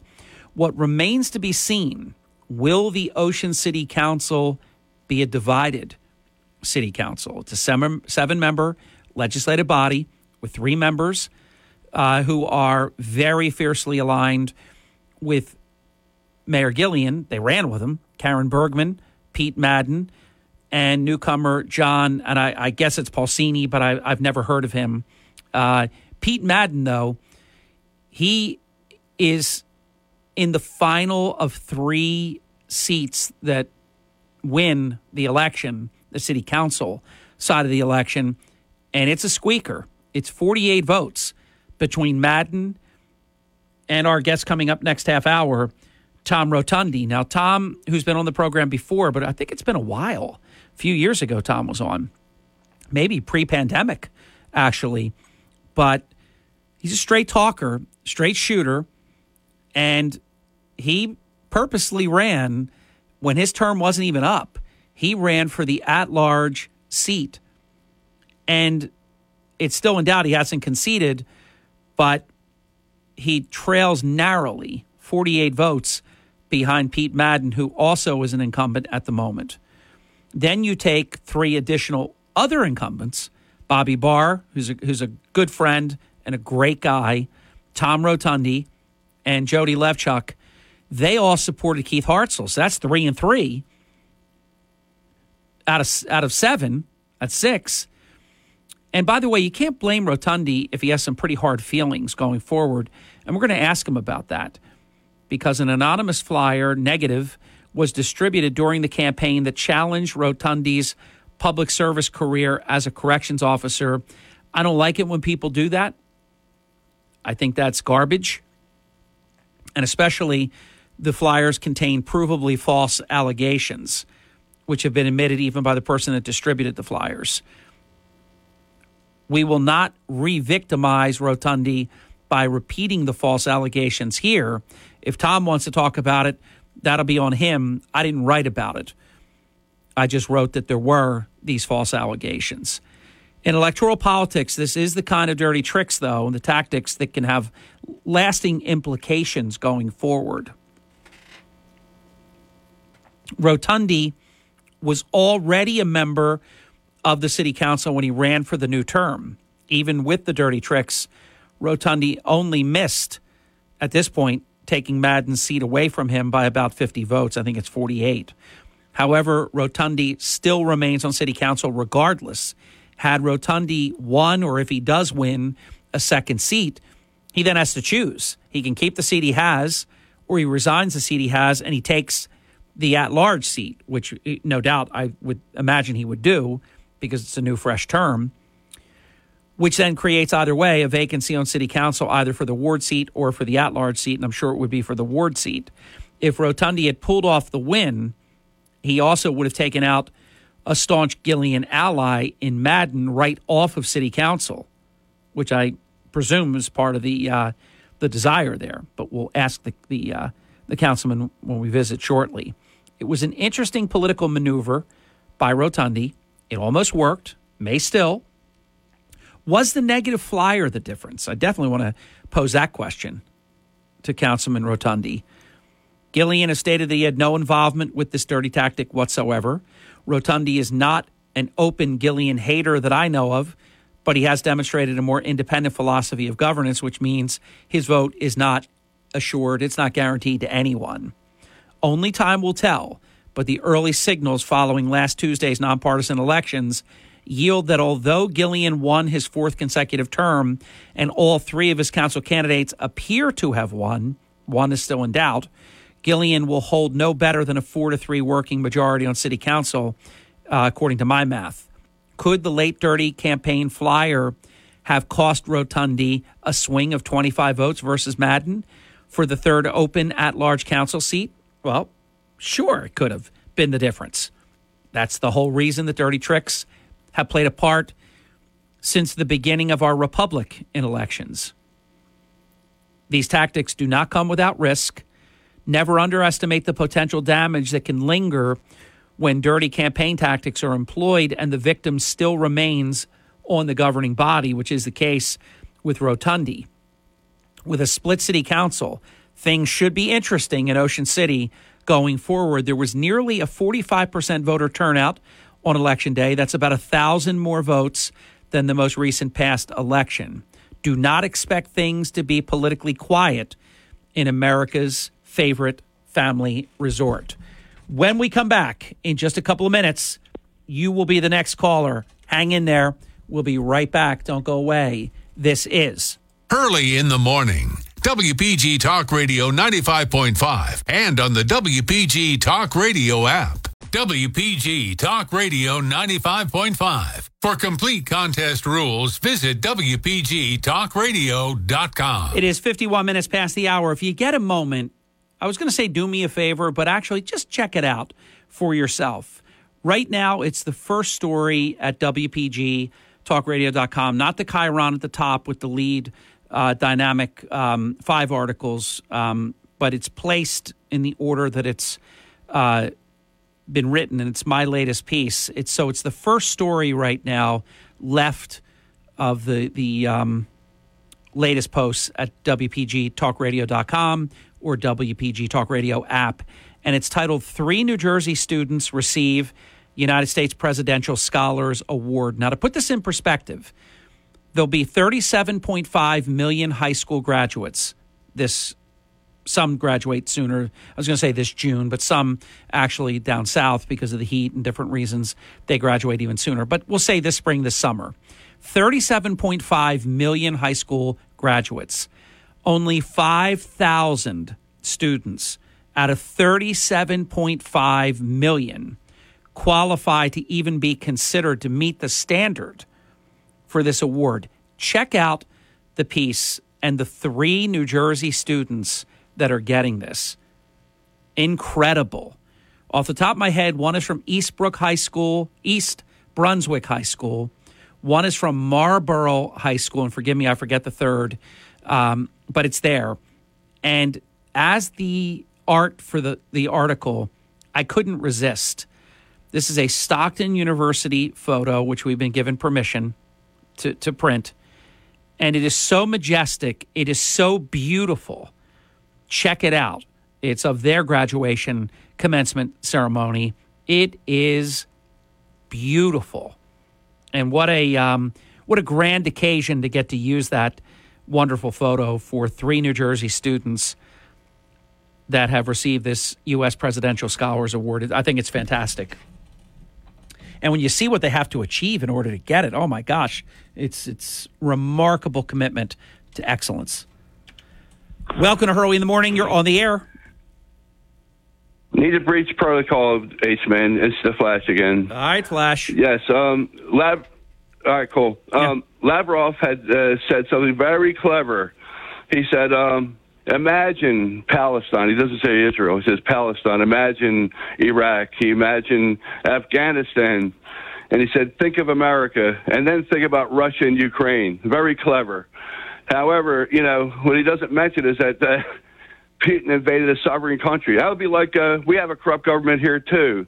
So that would be like Canada invading America, and it's okay. No, it's not okay, what he did at all.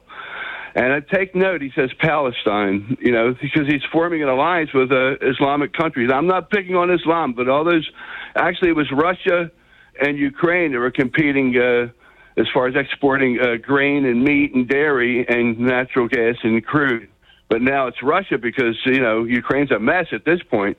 But take note, if you go to Ezekiel 38, it says, and I'll turn thee back and put hooks into thy jaw, O Gog, chief prince of Meshech, Moscow, and Tubal, Tobolsk, Persia, which is Iran, Ethiopia, and Libya, go figure, will be with them, and all of them with shield and buckler.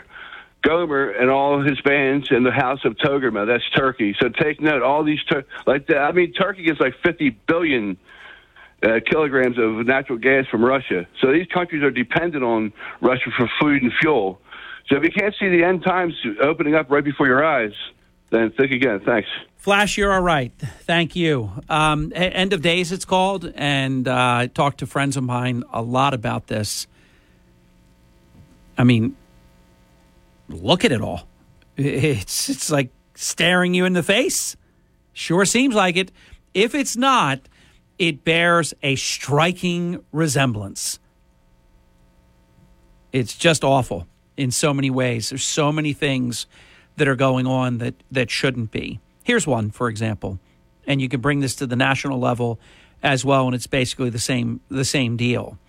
Virginia Governor Glenn Youngkin, and I can promise you, if any Democrat governor of the Commonwealth of Virginia ever asked for additional protection because of an obvious demonstrated issue, they would get it. Not Glenn Youngkin. He's turned down for a security perimeter for the justices in their Supreme Court. Protesting, this is not a game of fiery but mostly peaceful protests. We can't get in that business ever again, where the Democrat media calls absolute criminal activity protest. And then you have these hideous members like Ilhan Omar and the rest of the squad and some of these other radicals. They think it's just fine that people are out front of the homes of the Supreme Court justices in the United States and that's protesting when they're harassing and violating a myriad of laws in the process. Governor Youngkin asked for a security perimeter around the homes of the Supreme Court justices of the Commonwealth of Virginia. The chairman, Democrat, what a surprise. The chairman of the Fairfax County Board of Supervisors basically said, not on my watch. You believe that? This is where we're at now. So what can you say? Do they want to get somebody killed? Is that what you want? You don't want to protect where there's a legitimate threat? It reminds me of a prosecutor long ago in this state whose name shall not be mentioned. It's not about who it was. It's about how they think.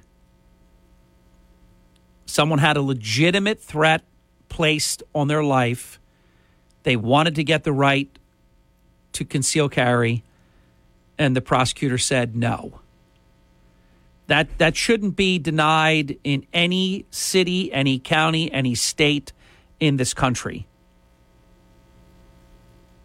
What are you going to get? A piece of paper? That piece of paper that it's going to keep somebody away?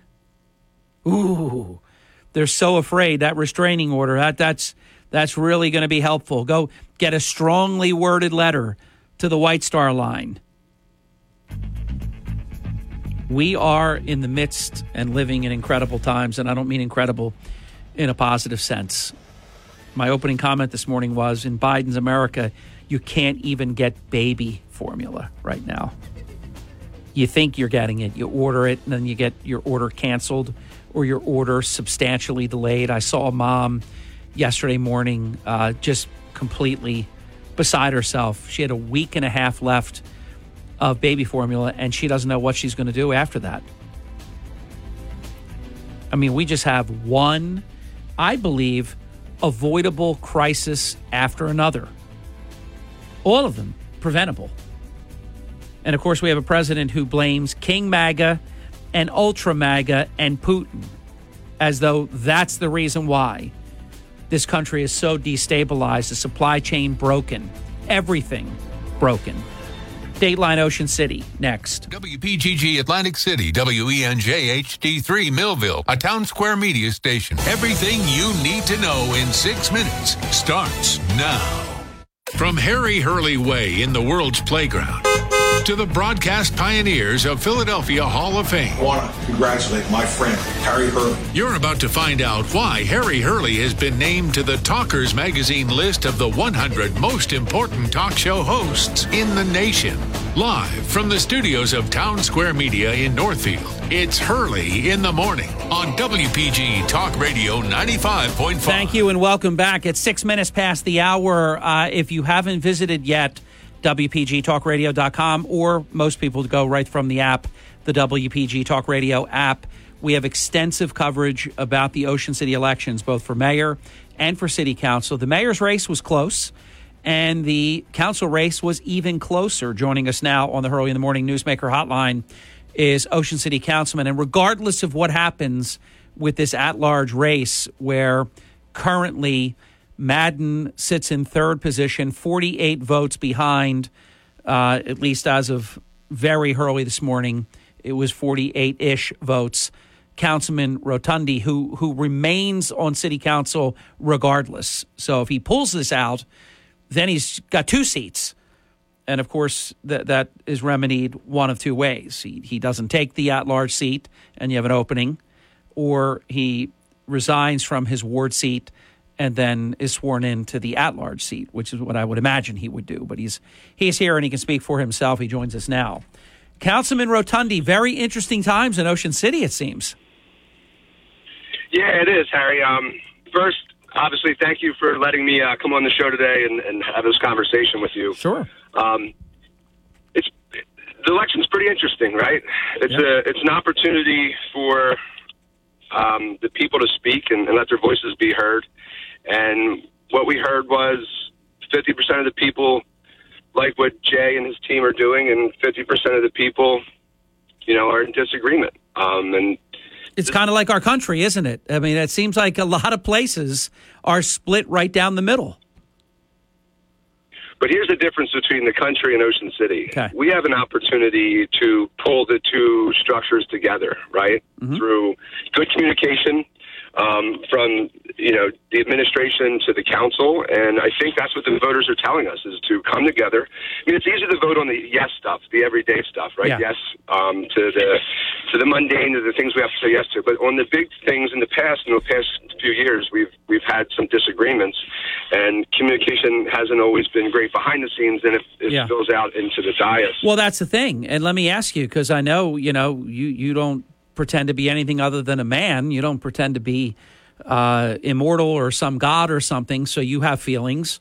How does it feel? You lose a narrow race. Your situation is unique. You're already on city council. You will remain on city council. So this was just an opportunity to explore. I'm presuming we didn't talk about it in advance, but I follow this stuff. I imagine that was a strategic move on your part to take out a certain member that was, I don't even think it was personal against the member, but maybe to change the math on the city council.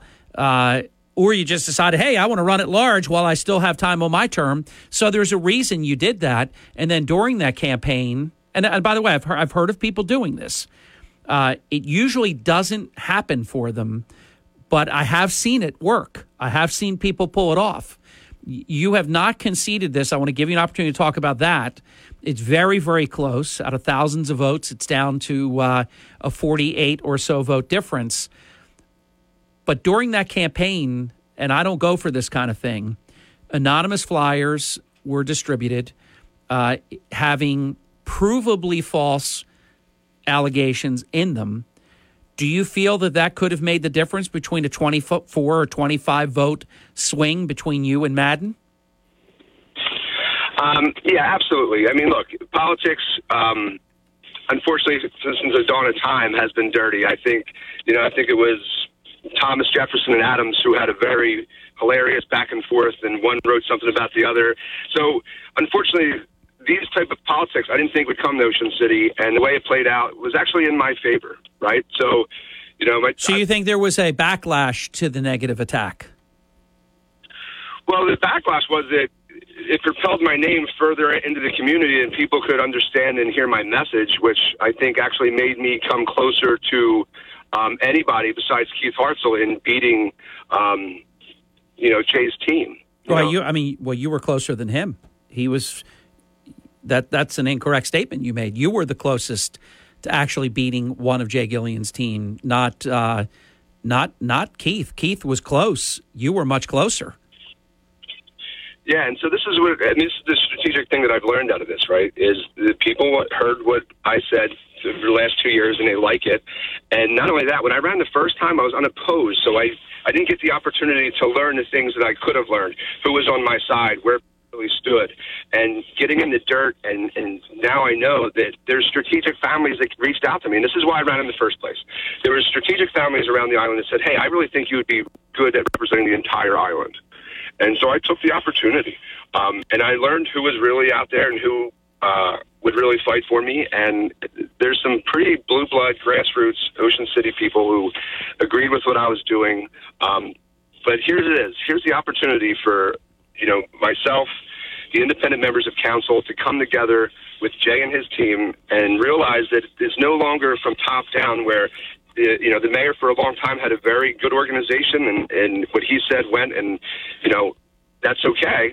But now when someone says, hey, I don't think this is a good idea, this is an opportunity for us to communicate and come together how Ocean City wants us. Jay preached unity in the community, and I think the community is divided. And if we take this opportunity to really have open, honest, transparent communication from his team and from the independent people on council, I think you're going to have a beautiful government here in Ocean City. If it's not, we're going to continue on the path we've been, where we just fight in public and people get upset, and then we can go that way. Councilman, let me jump in real quick, just for a quick reset. Those just joining us, you're listening to Ocean City Sitting Councilman Tom Rotundi. He is a ward councilman. He ran for an at-large seat. There were 3 seats open in last Tuesday's election. The nonpartisan elections are in May. If you're wondering, hey, what's going on? What's this happening in May? Ventnor has it that way. Margate has it that way. Forever, Brigantine had it that way. They switched to the mayor-council form of government, so now they participate in the partisan time frame. But the May off elections are very unique. They're very interesting typically. So when you don't have the people running as Republicans or Democrats in a partisan type format, you have the option under state law to form under, there's these different acts, the Faulkner Act and these different acts, where you can form and have a general election, if you will. Obviously no primary. So you have one type of general election, if you will. It's not exactly that, but it's one final election. And there were 3 openings for the council seats at large and the mayor. And it wound up extraordinarily close between Tom Rotundi and Councilman Madden, who right now is up by 48 votes. Now, it's my understanding, since I wrote my article about a half hour after I wrote it, a friend called me and said, Harry, by the way, it wasn't in your story. It wasn't in my story because I didn't know it, that you have not conceded. I have not conceded. Do you believe there is a path where you can make up 48 votes with outstanding ballots or through some other challenge, contest phase? So, challenge the election. I think Cape May County does a very good job, and I'm not worried about. There's no real calls for help or improprieties in the voting system. So, but there is 65 provisional ballots, and I know that there's more than enough mail-ins to come in, and I mean it's How many total votes? Because this is going to be easy for us to figure out right here. We've been doing this for 31 years. How many total votes do you believe are outstanding? So I know there's 65 provisionals, right? Yes. And then there's I think close to 40 mail-in ballots came in yesterday, and let's say that halves by the next 3 days. So maybe there's another 120 to 140 out there. So you think if this is somewhere in the 140 range, you'd have to get a very large percentage in order to make up 48. If it was 65 and you got to get every one of them, because you know how it works. Once he gets one, that's gone, and it's you know the math. It is what it is. Normally, I will say this: if you have 100 votes, 120, 130, 140, and you're down by 48, you almost always lose, because unless there's some kind of very strategic effort that was made by one of the campaigns, those ballots fall the way the machine ballots went, and you had a 50-50 election, basically. So that would mean I would presume that Madden's margin is going to hold up. Are you expecting that? Yes. Yeah. I am. You're a reasonable guy. You're a good guy. I remember the first time we interviewed you when you were a candidate. I was impressed by you. I liked your style. I like your forthrightness. I'll tell you what I didn't like. I didn't like it that they took a lawman's record and misstated it in dirty anonymous flyers and tried to smear you and your career. I think that was very, very undignified, very wrong. I got really lucky. So as soon as that happened, I immediately approached Jay and Pete that, I didn't like what you did. And there's conversation there, and, they obviously denied it. But by the way, let's just get this out on the table. Because you're basically telling it, and we'll tell it after the break. Let's get the break in. Tom Rotundi, councilman from Ocean City. I'm going to just put the question out on the floor, even though they denied it, and I wrote that in my story. Do you believe that either Mayor Gilliam or Councilman Madden or both were behind this flyer? We're just going to put it out there and let people decide.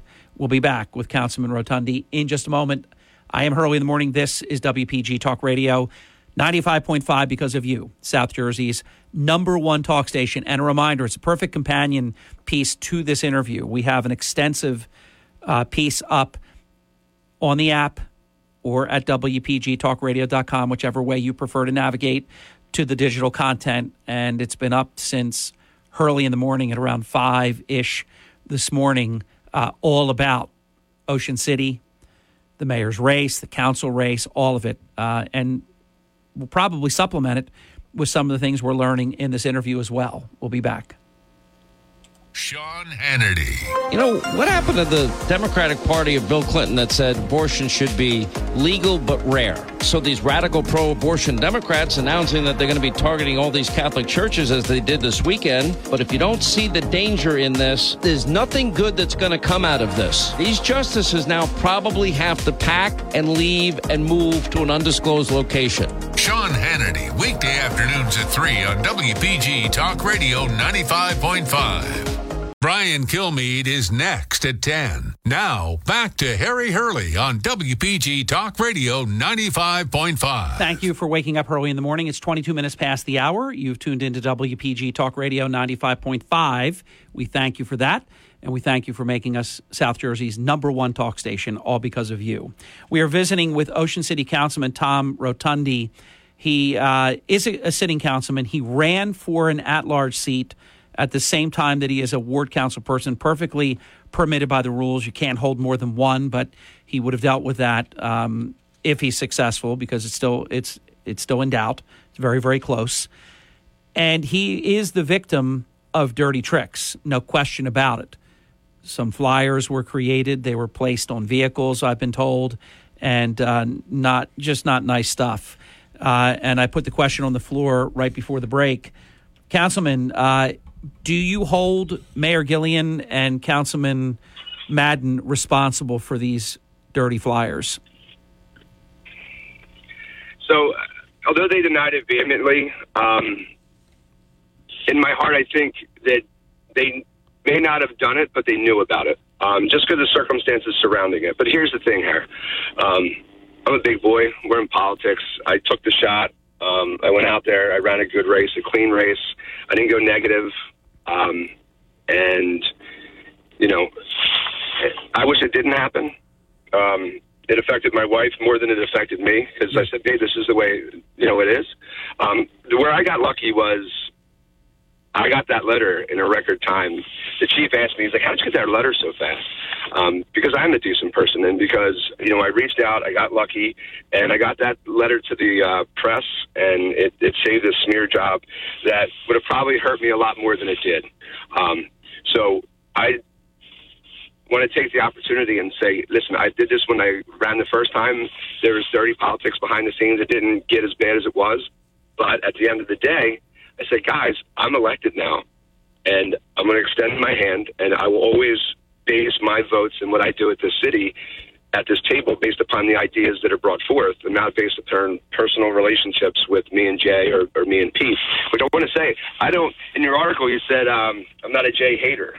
That's 100% fact. I don't hate Jay. I don't really even know Jay.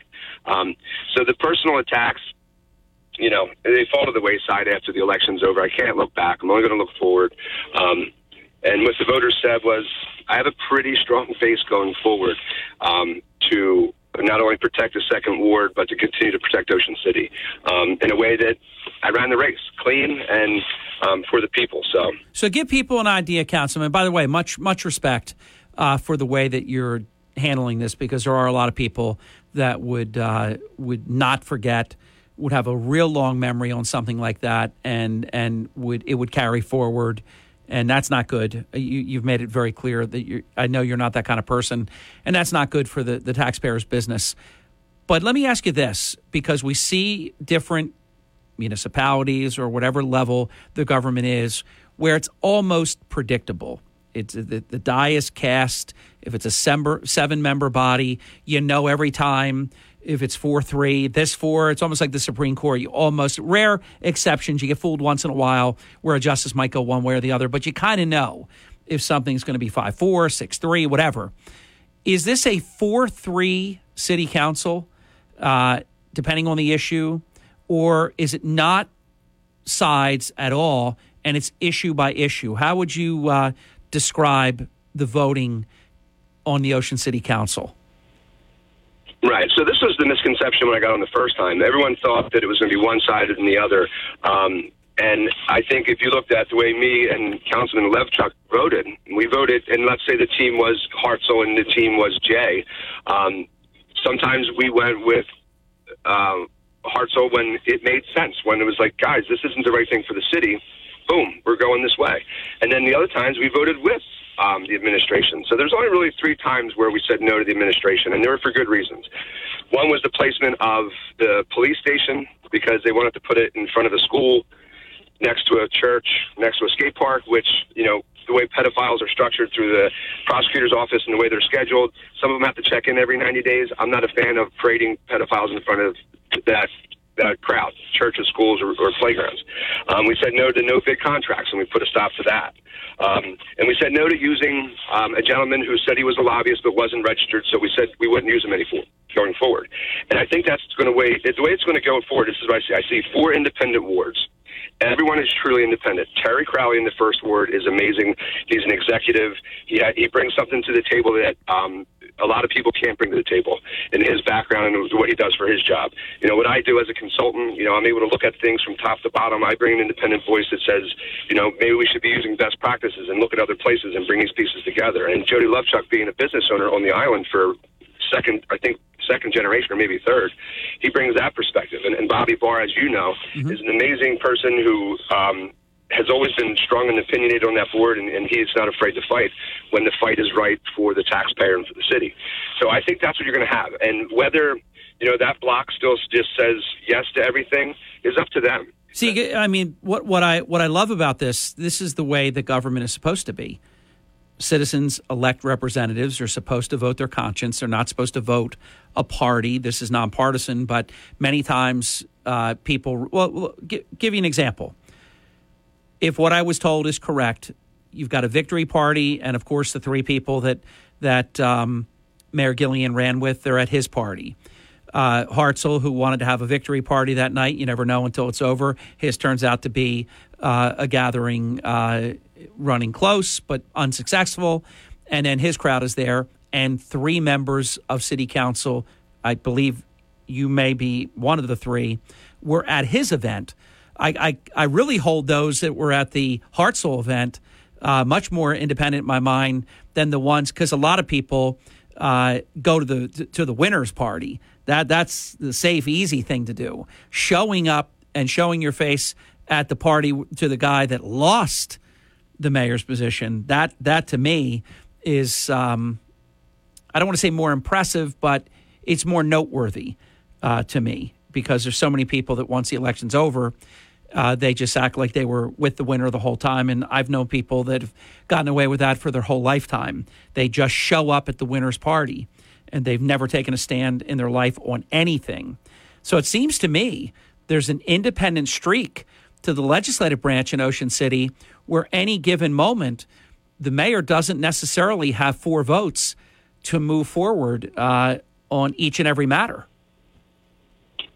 And you'd be 100% correct in saying that. So, and that's the way it should be. And I think people fail to realize when I got elected, when I ran the first time, there was nobody that was for me in the beginning, right? So I was able to build the relationships with Keith and Bobby, and as you know, Jody came on, and then Terry. And I'm hoping to take this opportunity for Tony Polcini to take a look at, you know, what the 4 people have done, even Karen and Pete. This is an opportunity for everyone to say, all right, let's listen to the voters in Ocean City and really deliver what great government should look like. Mayor and the executive, us as a legislative, and let's work together, and we can do that. Would you describe this, Councilman Rotundi, as split government in Ocean City?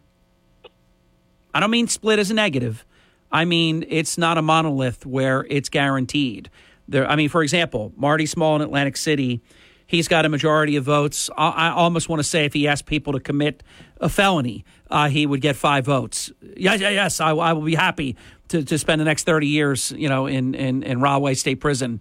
I think it's a fair comment to say that you have split government in Ocean City. Do you agree or disagree with that comment?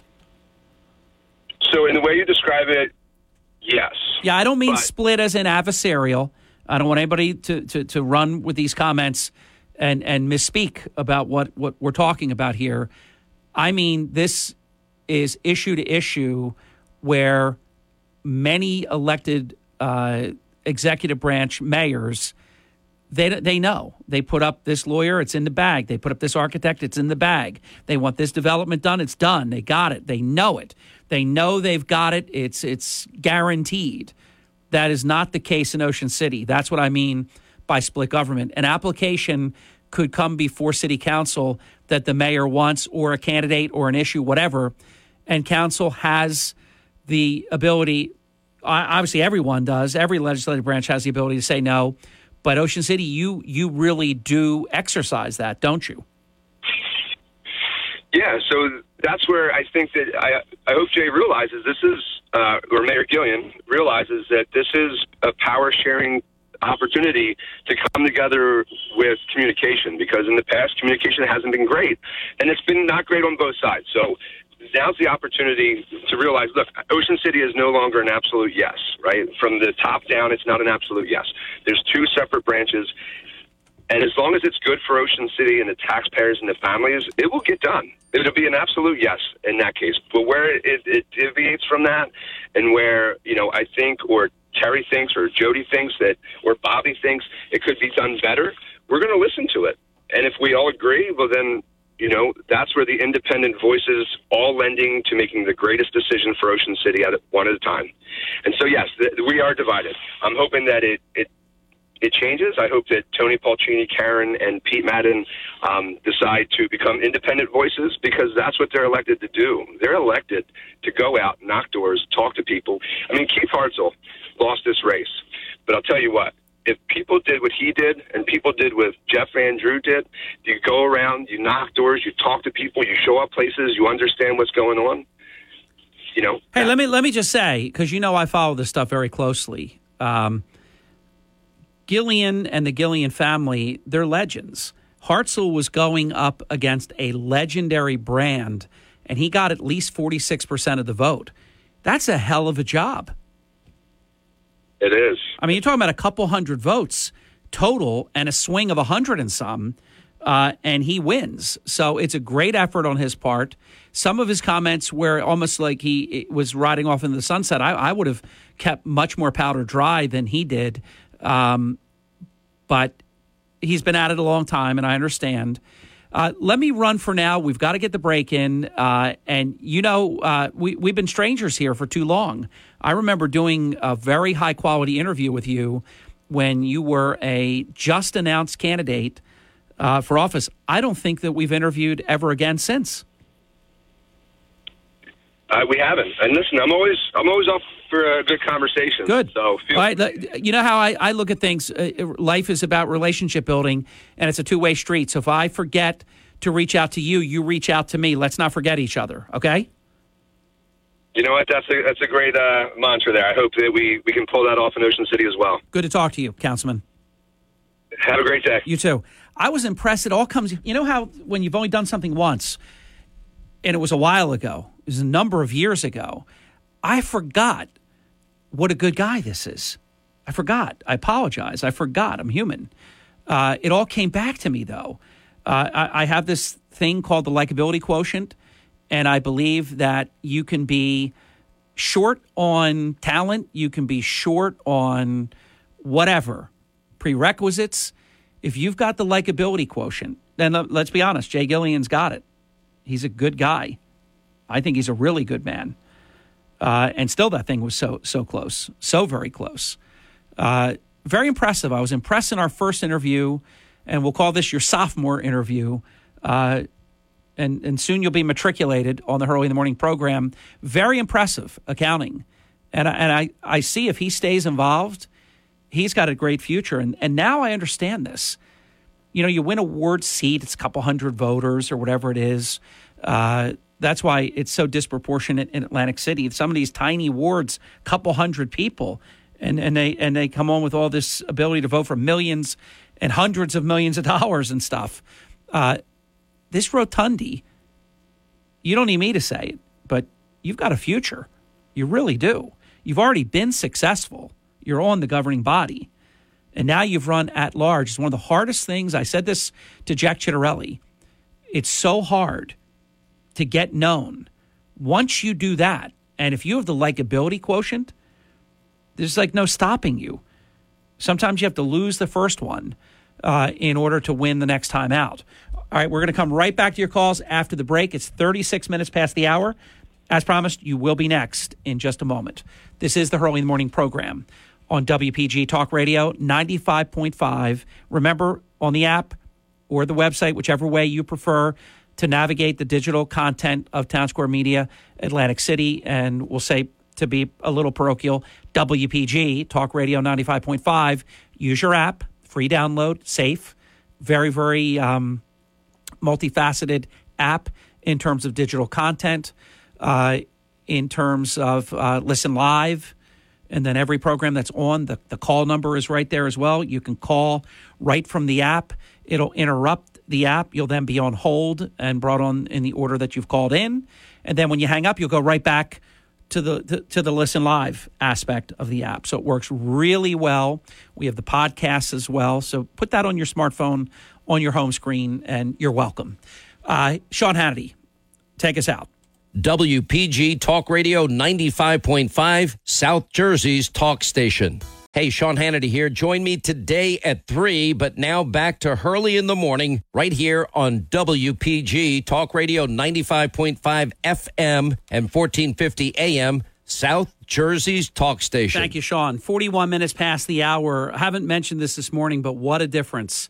5 days in no tree pollen, out for, I don't know, 10 hours a day outside at least. Maybe more, at least that. 5-7 miles a day walking, breathing air that doesn't have any of that horrible tree pollen that just demolishes me. And even though we have a great filtration system at home, which we've made it a point to have because of my spring allergies to the oak tree pollen in particular, but tree pollen in general, I woke up this morning and, I mean, completely different feeling.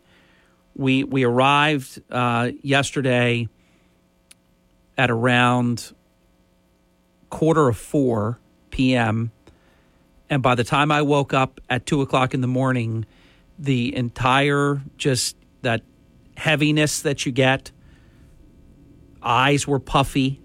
I mean, it was just such, I can't verbalize. Only a fellow allergy sufferer. Otherwise, it just sounds like boo-hoo-hoo. But, just such a difference. And all I did was walk out of my car and go in the house because you don't get, no matter what, our filter's like 5 inches thick or something like that. It doesn't take out all the particulate of matter.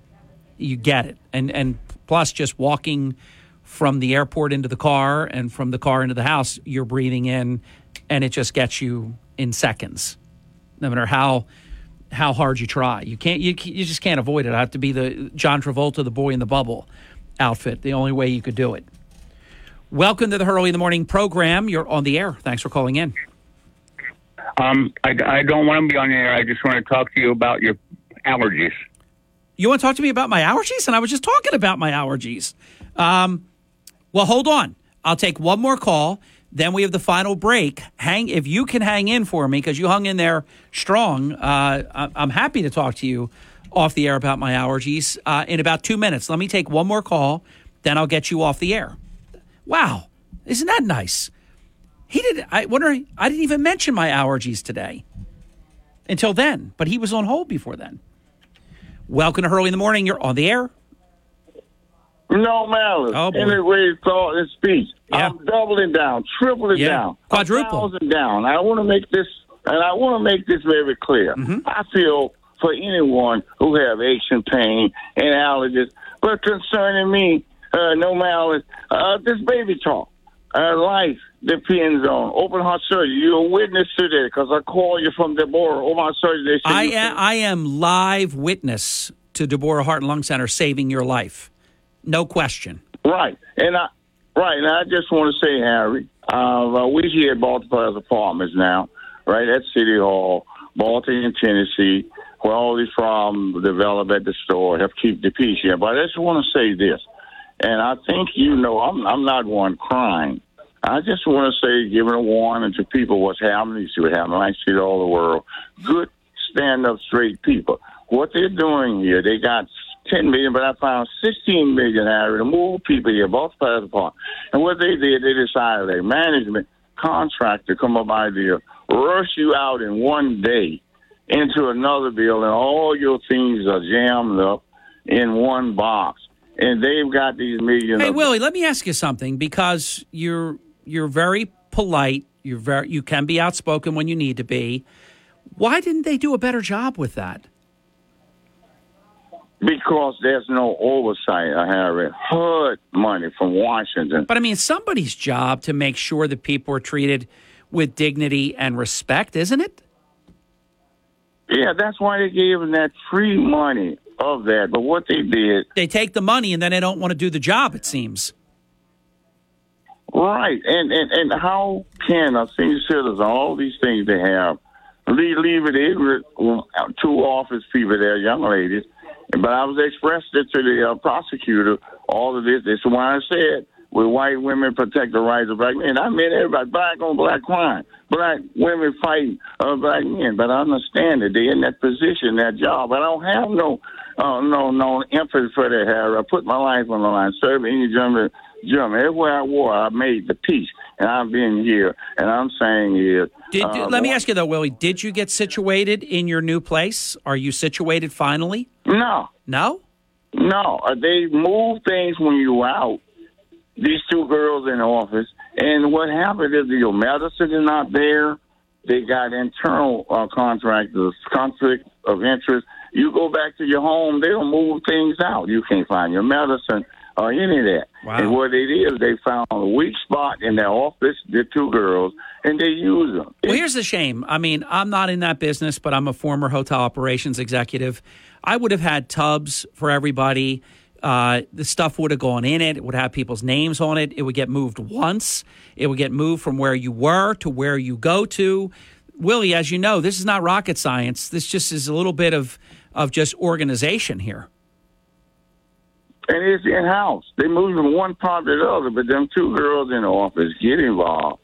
And they just make a fool of everyone. I'm waiting right now for the police to come here, take pictures. They have made a fool of the police coming up here. And I want to say this. I told you before, I had help from Attorney General and the governor. And Sorrow's not going to be no chief here. And then we can't protect the people who are here, everybody benefiting, Ocean City, Fire program, and we're the ones who suffer here, and we are under pressure here. And I call the mayor, I call them all, but everybody. How long has this? Now, I recall talking to you about this before I left. That was last Thursday. Has this been going on for a number of weeks? No, this has been going on for nearly a year. In New Orleans, wow. I got in touch with them. They sent people here from out of town. We can't find out who DeMarco is. This is either Chinese or mob. This is not normal. Willie, I've got to go. I'm so sorry. I've got to get the last break in. I went as long as I could because I know how serious this is. And not lost on me is the last thing you just said, the Chinese or the mob. But it's so easy. The money is there. Do the job. Move people with dignity and respect. It's not hard. You just got to care a little bit. Care about your job. Care about doing the right thing. Care about helping people. Willie, I know you will because you're persistent. Stay on top of this with us, and we'll talk to you about this on air anytime you want until they get it right. Moving shouldn't be this lengthy of an endeavor. We have an open phone line, 609-407-1450 if you'd like to check in. This is Early in the morning, WPG Talk Radio 95.5 FM and 1450 AM. WPGG Atlantic City, WENJ HD3 Millville, a Town Square media station. Hi, it's Larry Elder, and I want to talk to you about 100% drug-free Relief Factor. I've been telling you about it for years on radio and television. Why? Because I believe in it. I use it. My friends use it, and hundreds of thousands of others out there have tried it. About 70% of those people go on to order more. They find that Relief Factor works to help their bodies fight inflammation and eliminate their pain. Take Mark in Texas, for example. He'd been dealing with pain in his right shoulder for months, almost constantly, when he decided to give Relief Factor a try. Within 2 weeks of taking it every day, the pain in his shoulder faded away and completely disappeared. There are so many people out there whose experiences with Relief Factor are just like Mark's. What about you? Might your pain be the next to go away with Relief Factor? Your first step to becoming pain-free just might be to order the 3-week quick start for only $19.95. Just go to relieffactor.com, relieffactor.com, or call 800-4RELIEF, 800-4RELIEF. Feel the difference. This is Hurley in the Morning. Harry Hurley. That is a great name. WPG Talk Radio 95.5 and WPGTalkRadio.com. Hey, thank you. 53 minutes past the hour. Did you also know, and in between your calls, I'm going to try to squeeze in a few of the real key points that we didn't have a chance to get to in our opening hour. We just run out of time, and we just do the best we can. But the iodinated contrast, you know, the contrast that's used if you have certain imaging done, now we have a critical shortage of that. You can't get baby formula. The contrast is short now. It's everything. Everything is broken right now. Wing and a prayer, we were very, very fortunate both ways. That's why I don't you've never heard me criticize Spirit Air. Now, I'm not saying I've never had an issue that I didn't like. You've never heard me criticize because I've watched the effort. Their effort it's there. And if you've got a pandemic and if you have pilots that are timed out and if you have bad weather, these accumulation awards that create a lot of this stuff. I'm a reasonable person. But I was really grateful, basically on time, both to Florida and back home. And yesterday I was really, really rooting for it because I wanted to have a few hours just to decompress and then wake up at 2 o'clock and come in and be together again. And it all worked out. I'm very, very grateful, and I wrote about it if you want to check it out on the app and at WPGTalkRadio.com. Welcome to Hurley in the Morning. You're on the air. Yeah, hi. I'm just curious. I just have one question. If there's even some dirty politics in Ocean City, how does Ocean City stay the nicest resort in the country? I'm just curious about that. Well, I mean, let's face it. You have everything from socioeconomic realities. Let's just, you're asking. I'll just throw a couple things at you. Atlantic City and Ocean City are very similar in that they have boardwalk, they have beach, they have Atlantic Ocean, they have amusements, they have food on the boardwalk. They have many, many comparisons. But Ocean City demographically is different. Socioeconomically, it's different. So it's apples to oranges at that point. You have urban versus suburban, if you will. I think, Gary, you know the answer to this. This is not magic. No, but I mean, politics plays a big part. Well, no, even the politics is different. You've got a different level. Atlantic City, think about the evolution of Atlantic City from illegal casinos and speakeasies and flaunting the Prohibition era, everything that took place in different eras where you had very strong, basically almost dictators of Atlantic City. And then subsequent times, people still want to have as much power as they can have because they heard about, hey, when Nucky ran things or when Hap ran things, or where Gormley ran things, everybody wants to be the next boss. It's a different political atmosphere altogether because the genesis of it all completely different.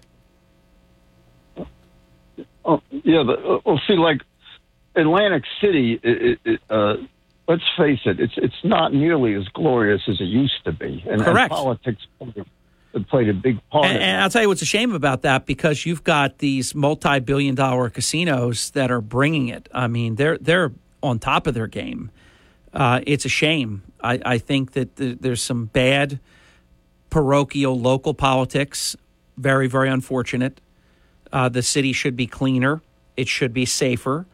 It should be better staffed in terms of police and fire, and it's not. The state holds a big part of that as well. It's a shame. It really is a shame. I mean, you got useless people like Ernest Corsi. What value is that guy for the city of Atlantic City? Look, he wins the election for his elective seat, so that's the people deciding that. You'll never hear me complain about that. In his district, they wanted him. No problem. What's this guy do in Atlantic City? One thing that's good. Somebody tell me.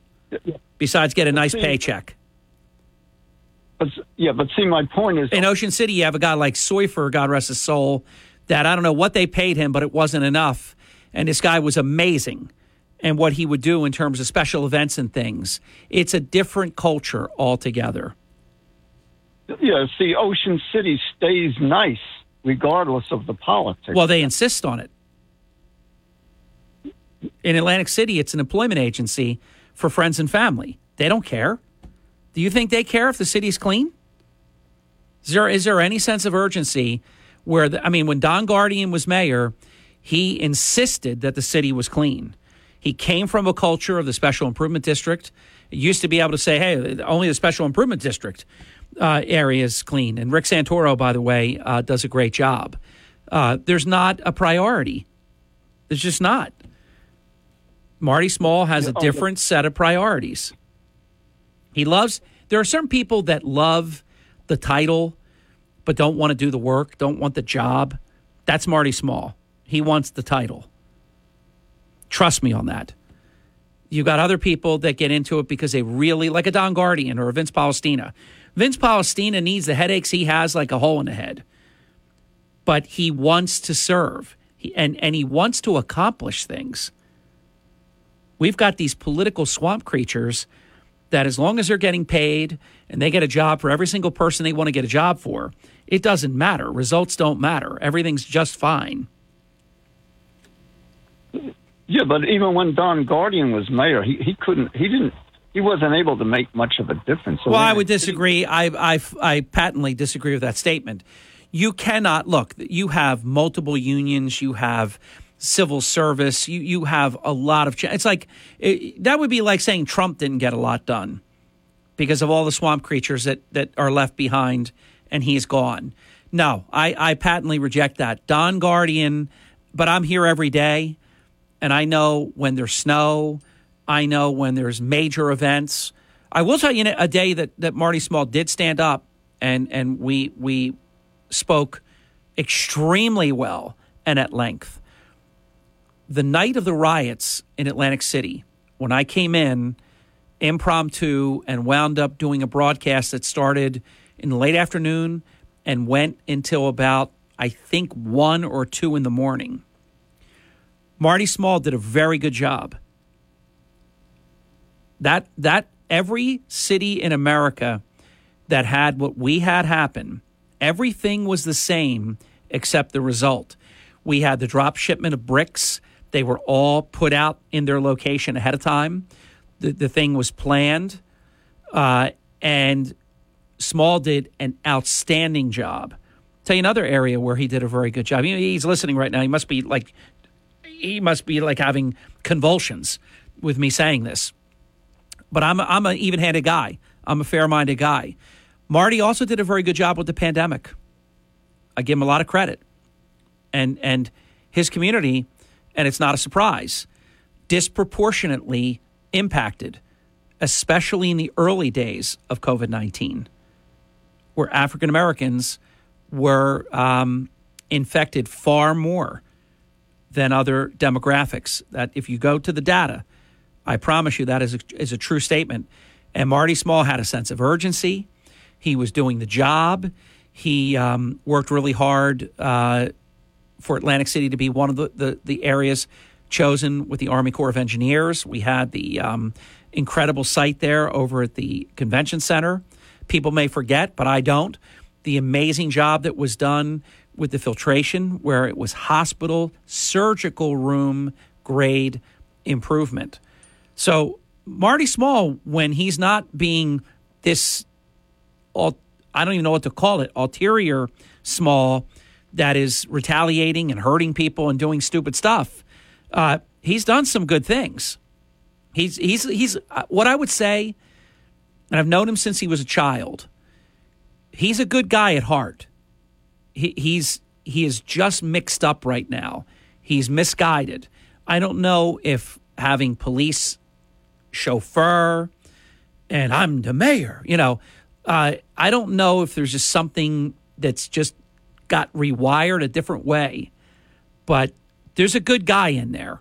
This version isn't it, though. Yeah, I agree with you on Marty Small. I remember about 15 years ago, and of course, Marty Small wasn't mayor then, but about 15 years ago, here's an example of what's wrong with Atlantic City. Approximately 15 years ago, they were proposing to bring back all of the old attractions that Atlantic City has been famous for. Like the diving horse and all that. Yeah. And they never went, they were even going to rebuild the Steeplechase Pier, but none of that, they never went through with those plans. Well, remember, there is always a battle between, is Atlantic City a casino town for adults, or is Atlantic City a town for bringing families? I say we're both. You got to be both. You can't be one or the other, because that's a losing strategy to me. I remember that talk, and if I broke down each one of them, there would be a reason. Some of that reinvestment, the money never followed, so it was just an idea, and it didn't have a chance, oxygen to burn. It had no chance. The diving horse would have happened, but you had PETA, and they were brutal about it. And I think it was even going to be like donkeys at one point, and then that was kicked out. So a lot of this happens because when people bring up an idea, somebody finds a way to shoot it down or to protest against it, to be against it, sometimes just to be against it. If you go to the history of the diving horse, those horses love to dive, and when they didn't want to dive, they didn't dive. I have proof of that. They loved it. There were these lies that their bellies got broken. They had all kinds of broken this and that. They did not. They did not. You actually had a rider, Sonora, go blind.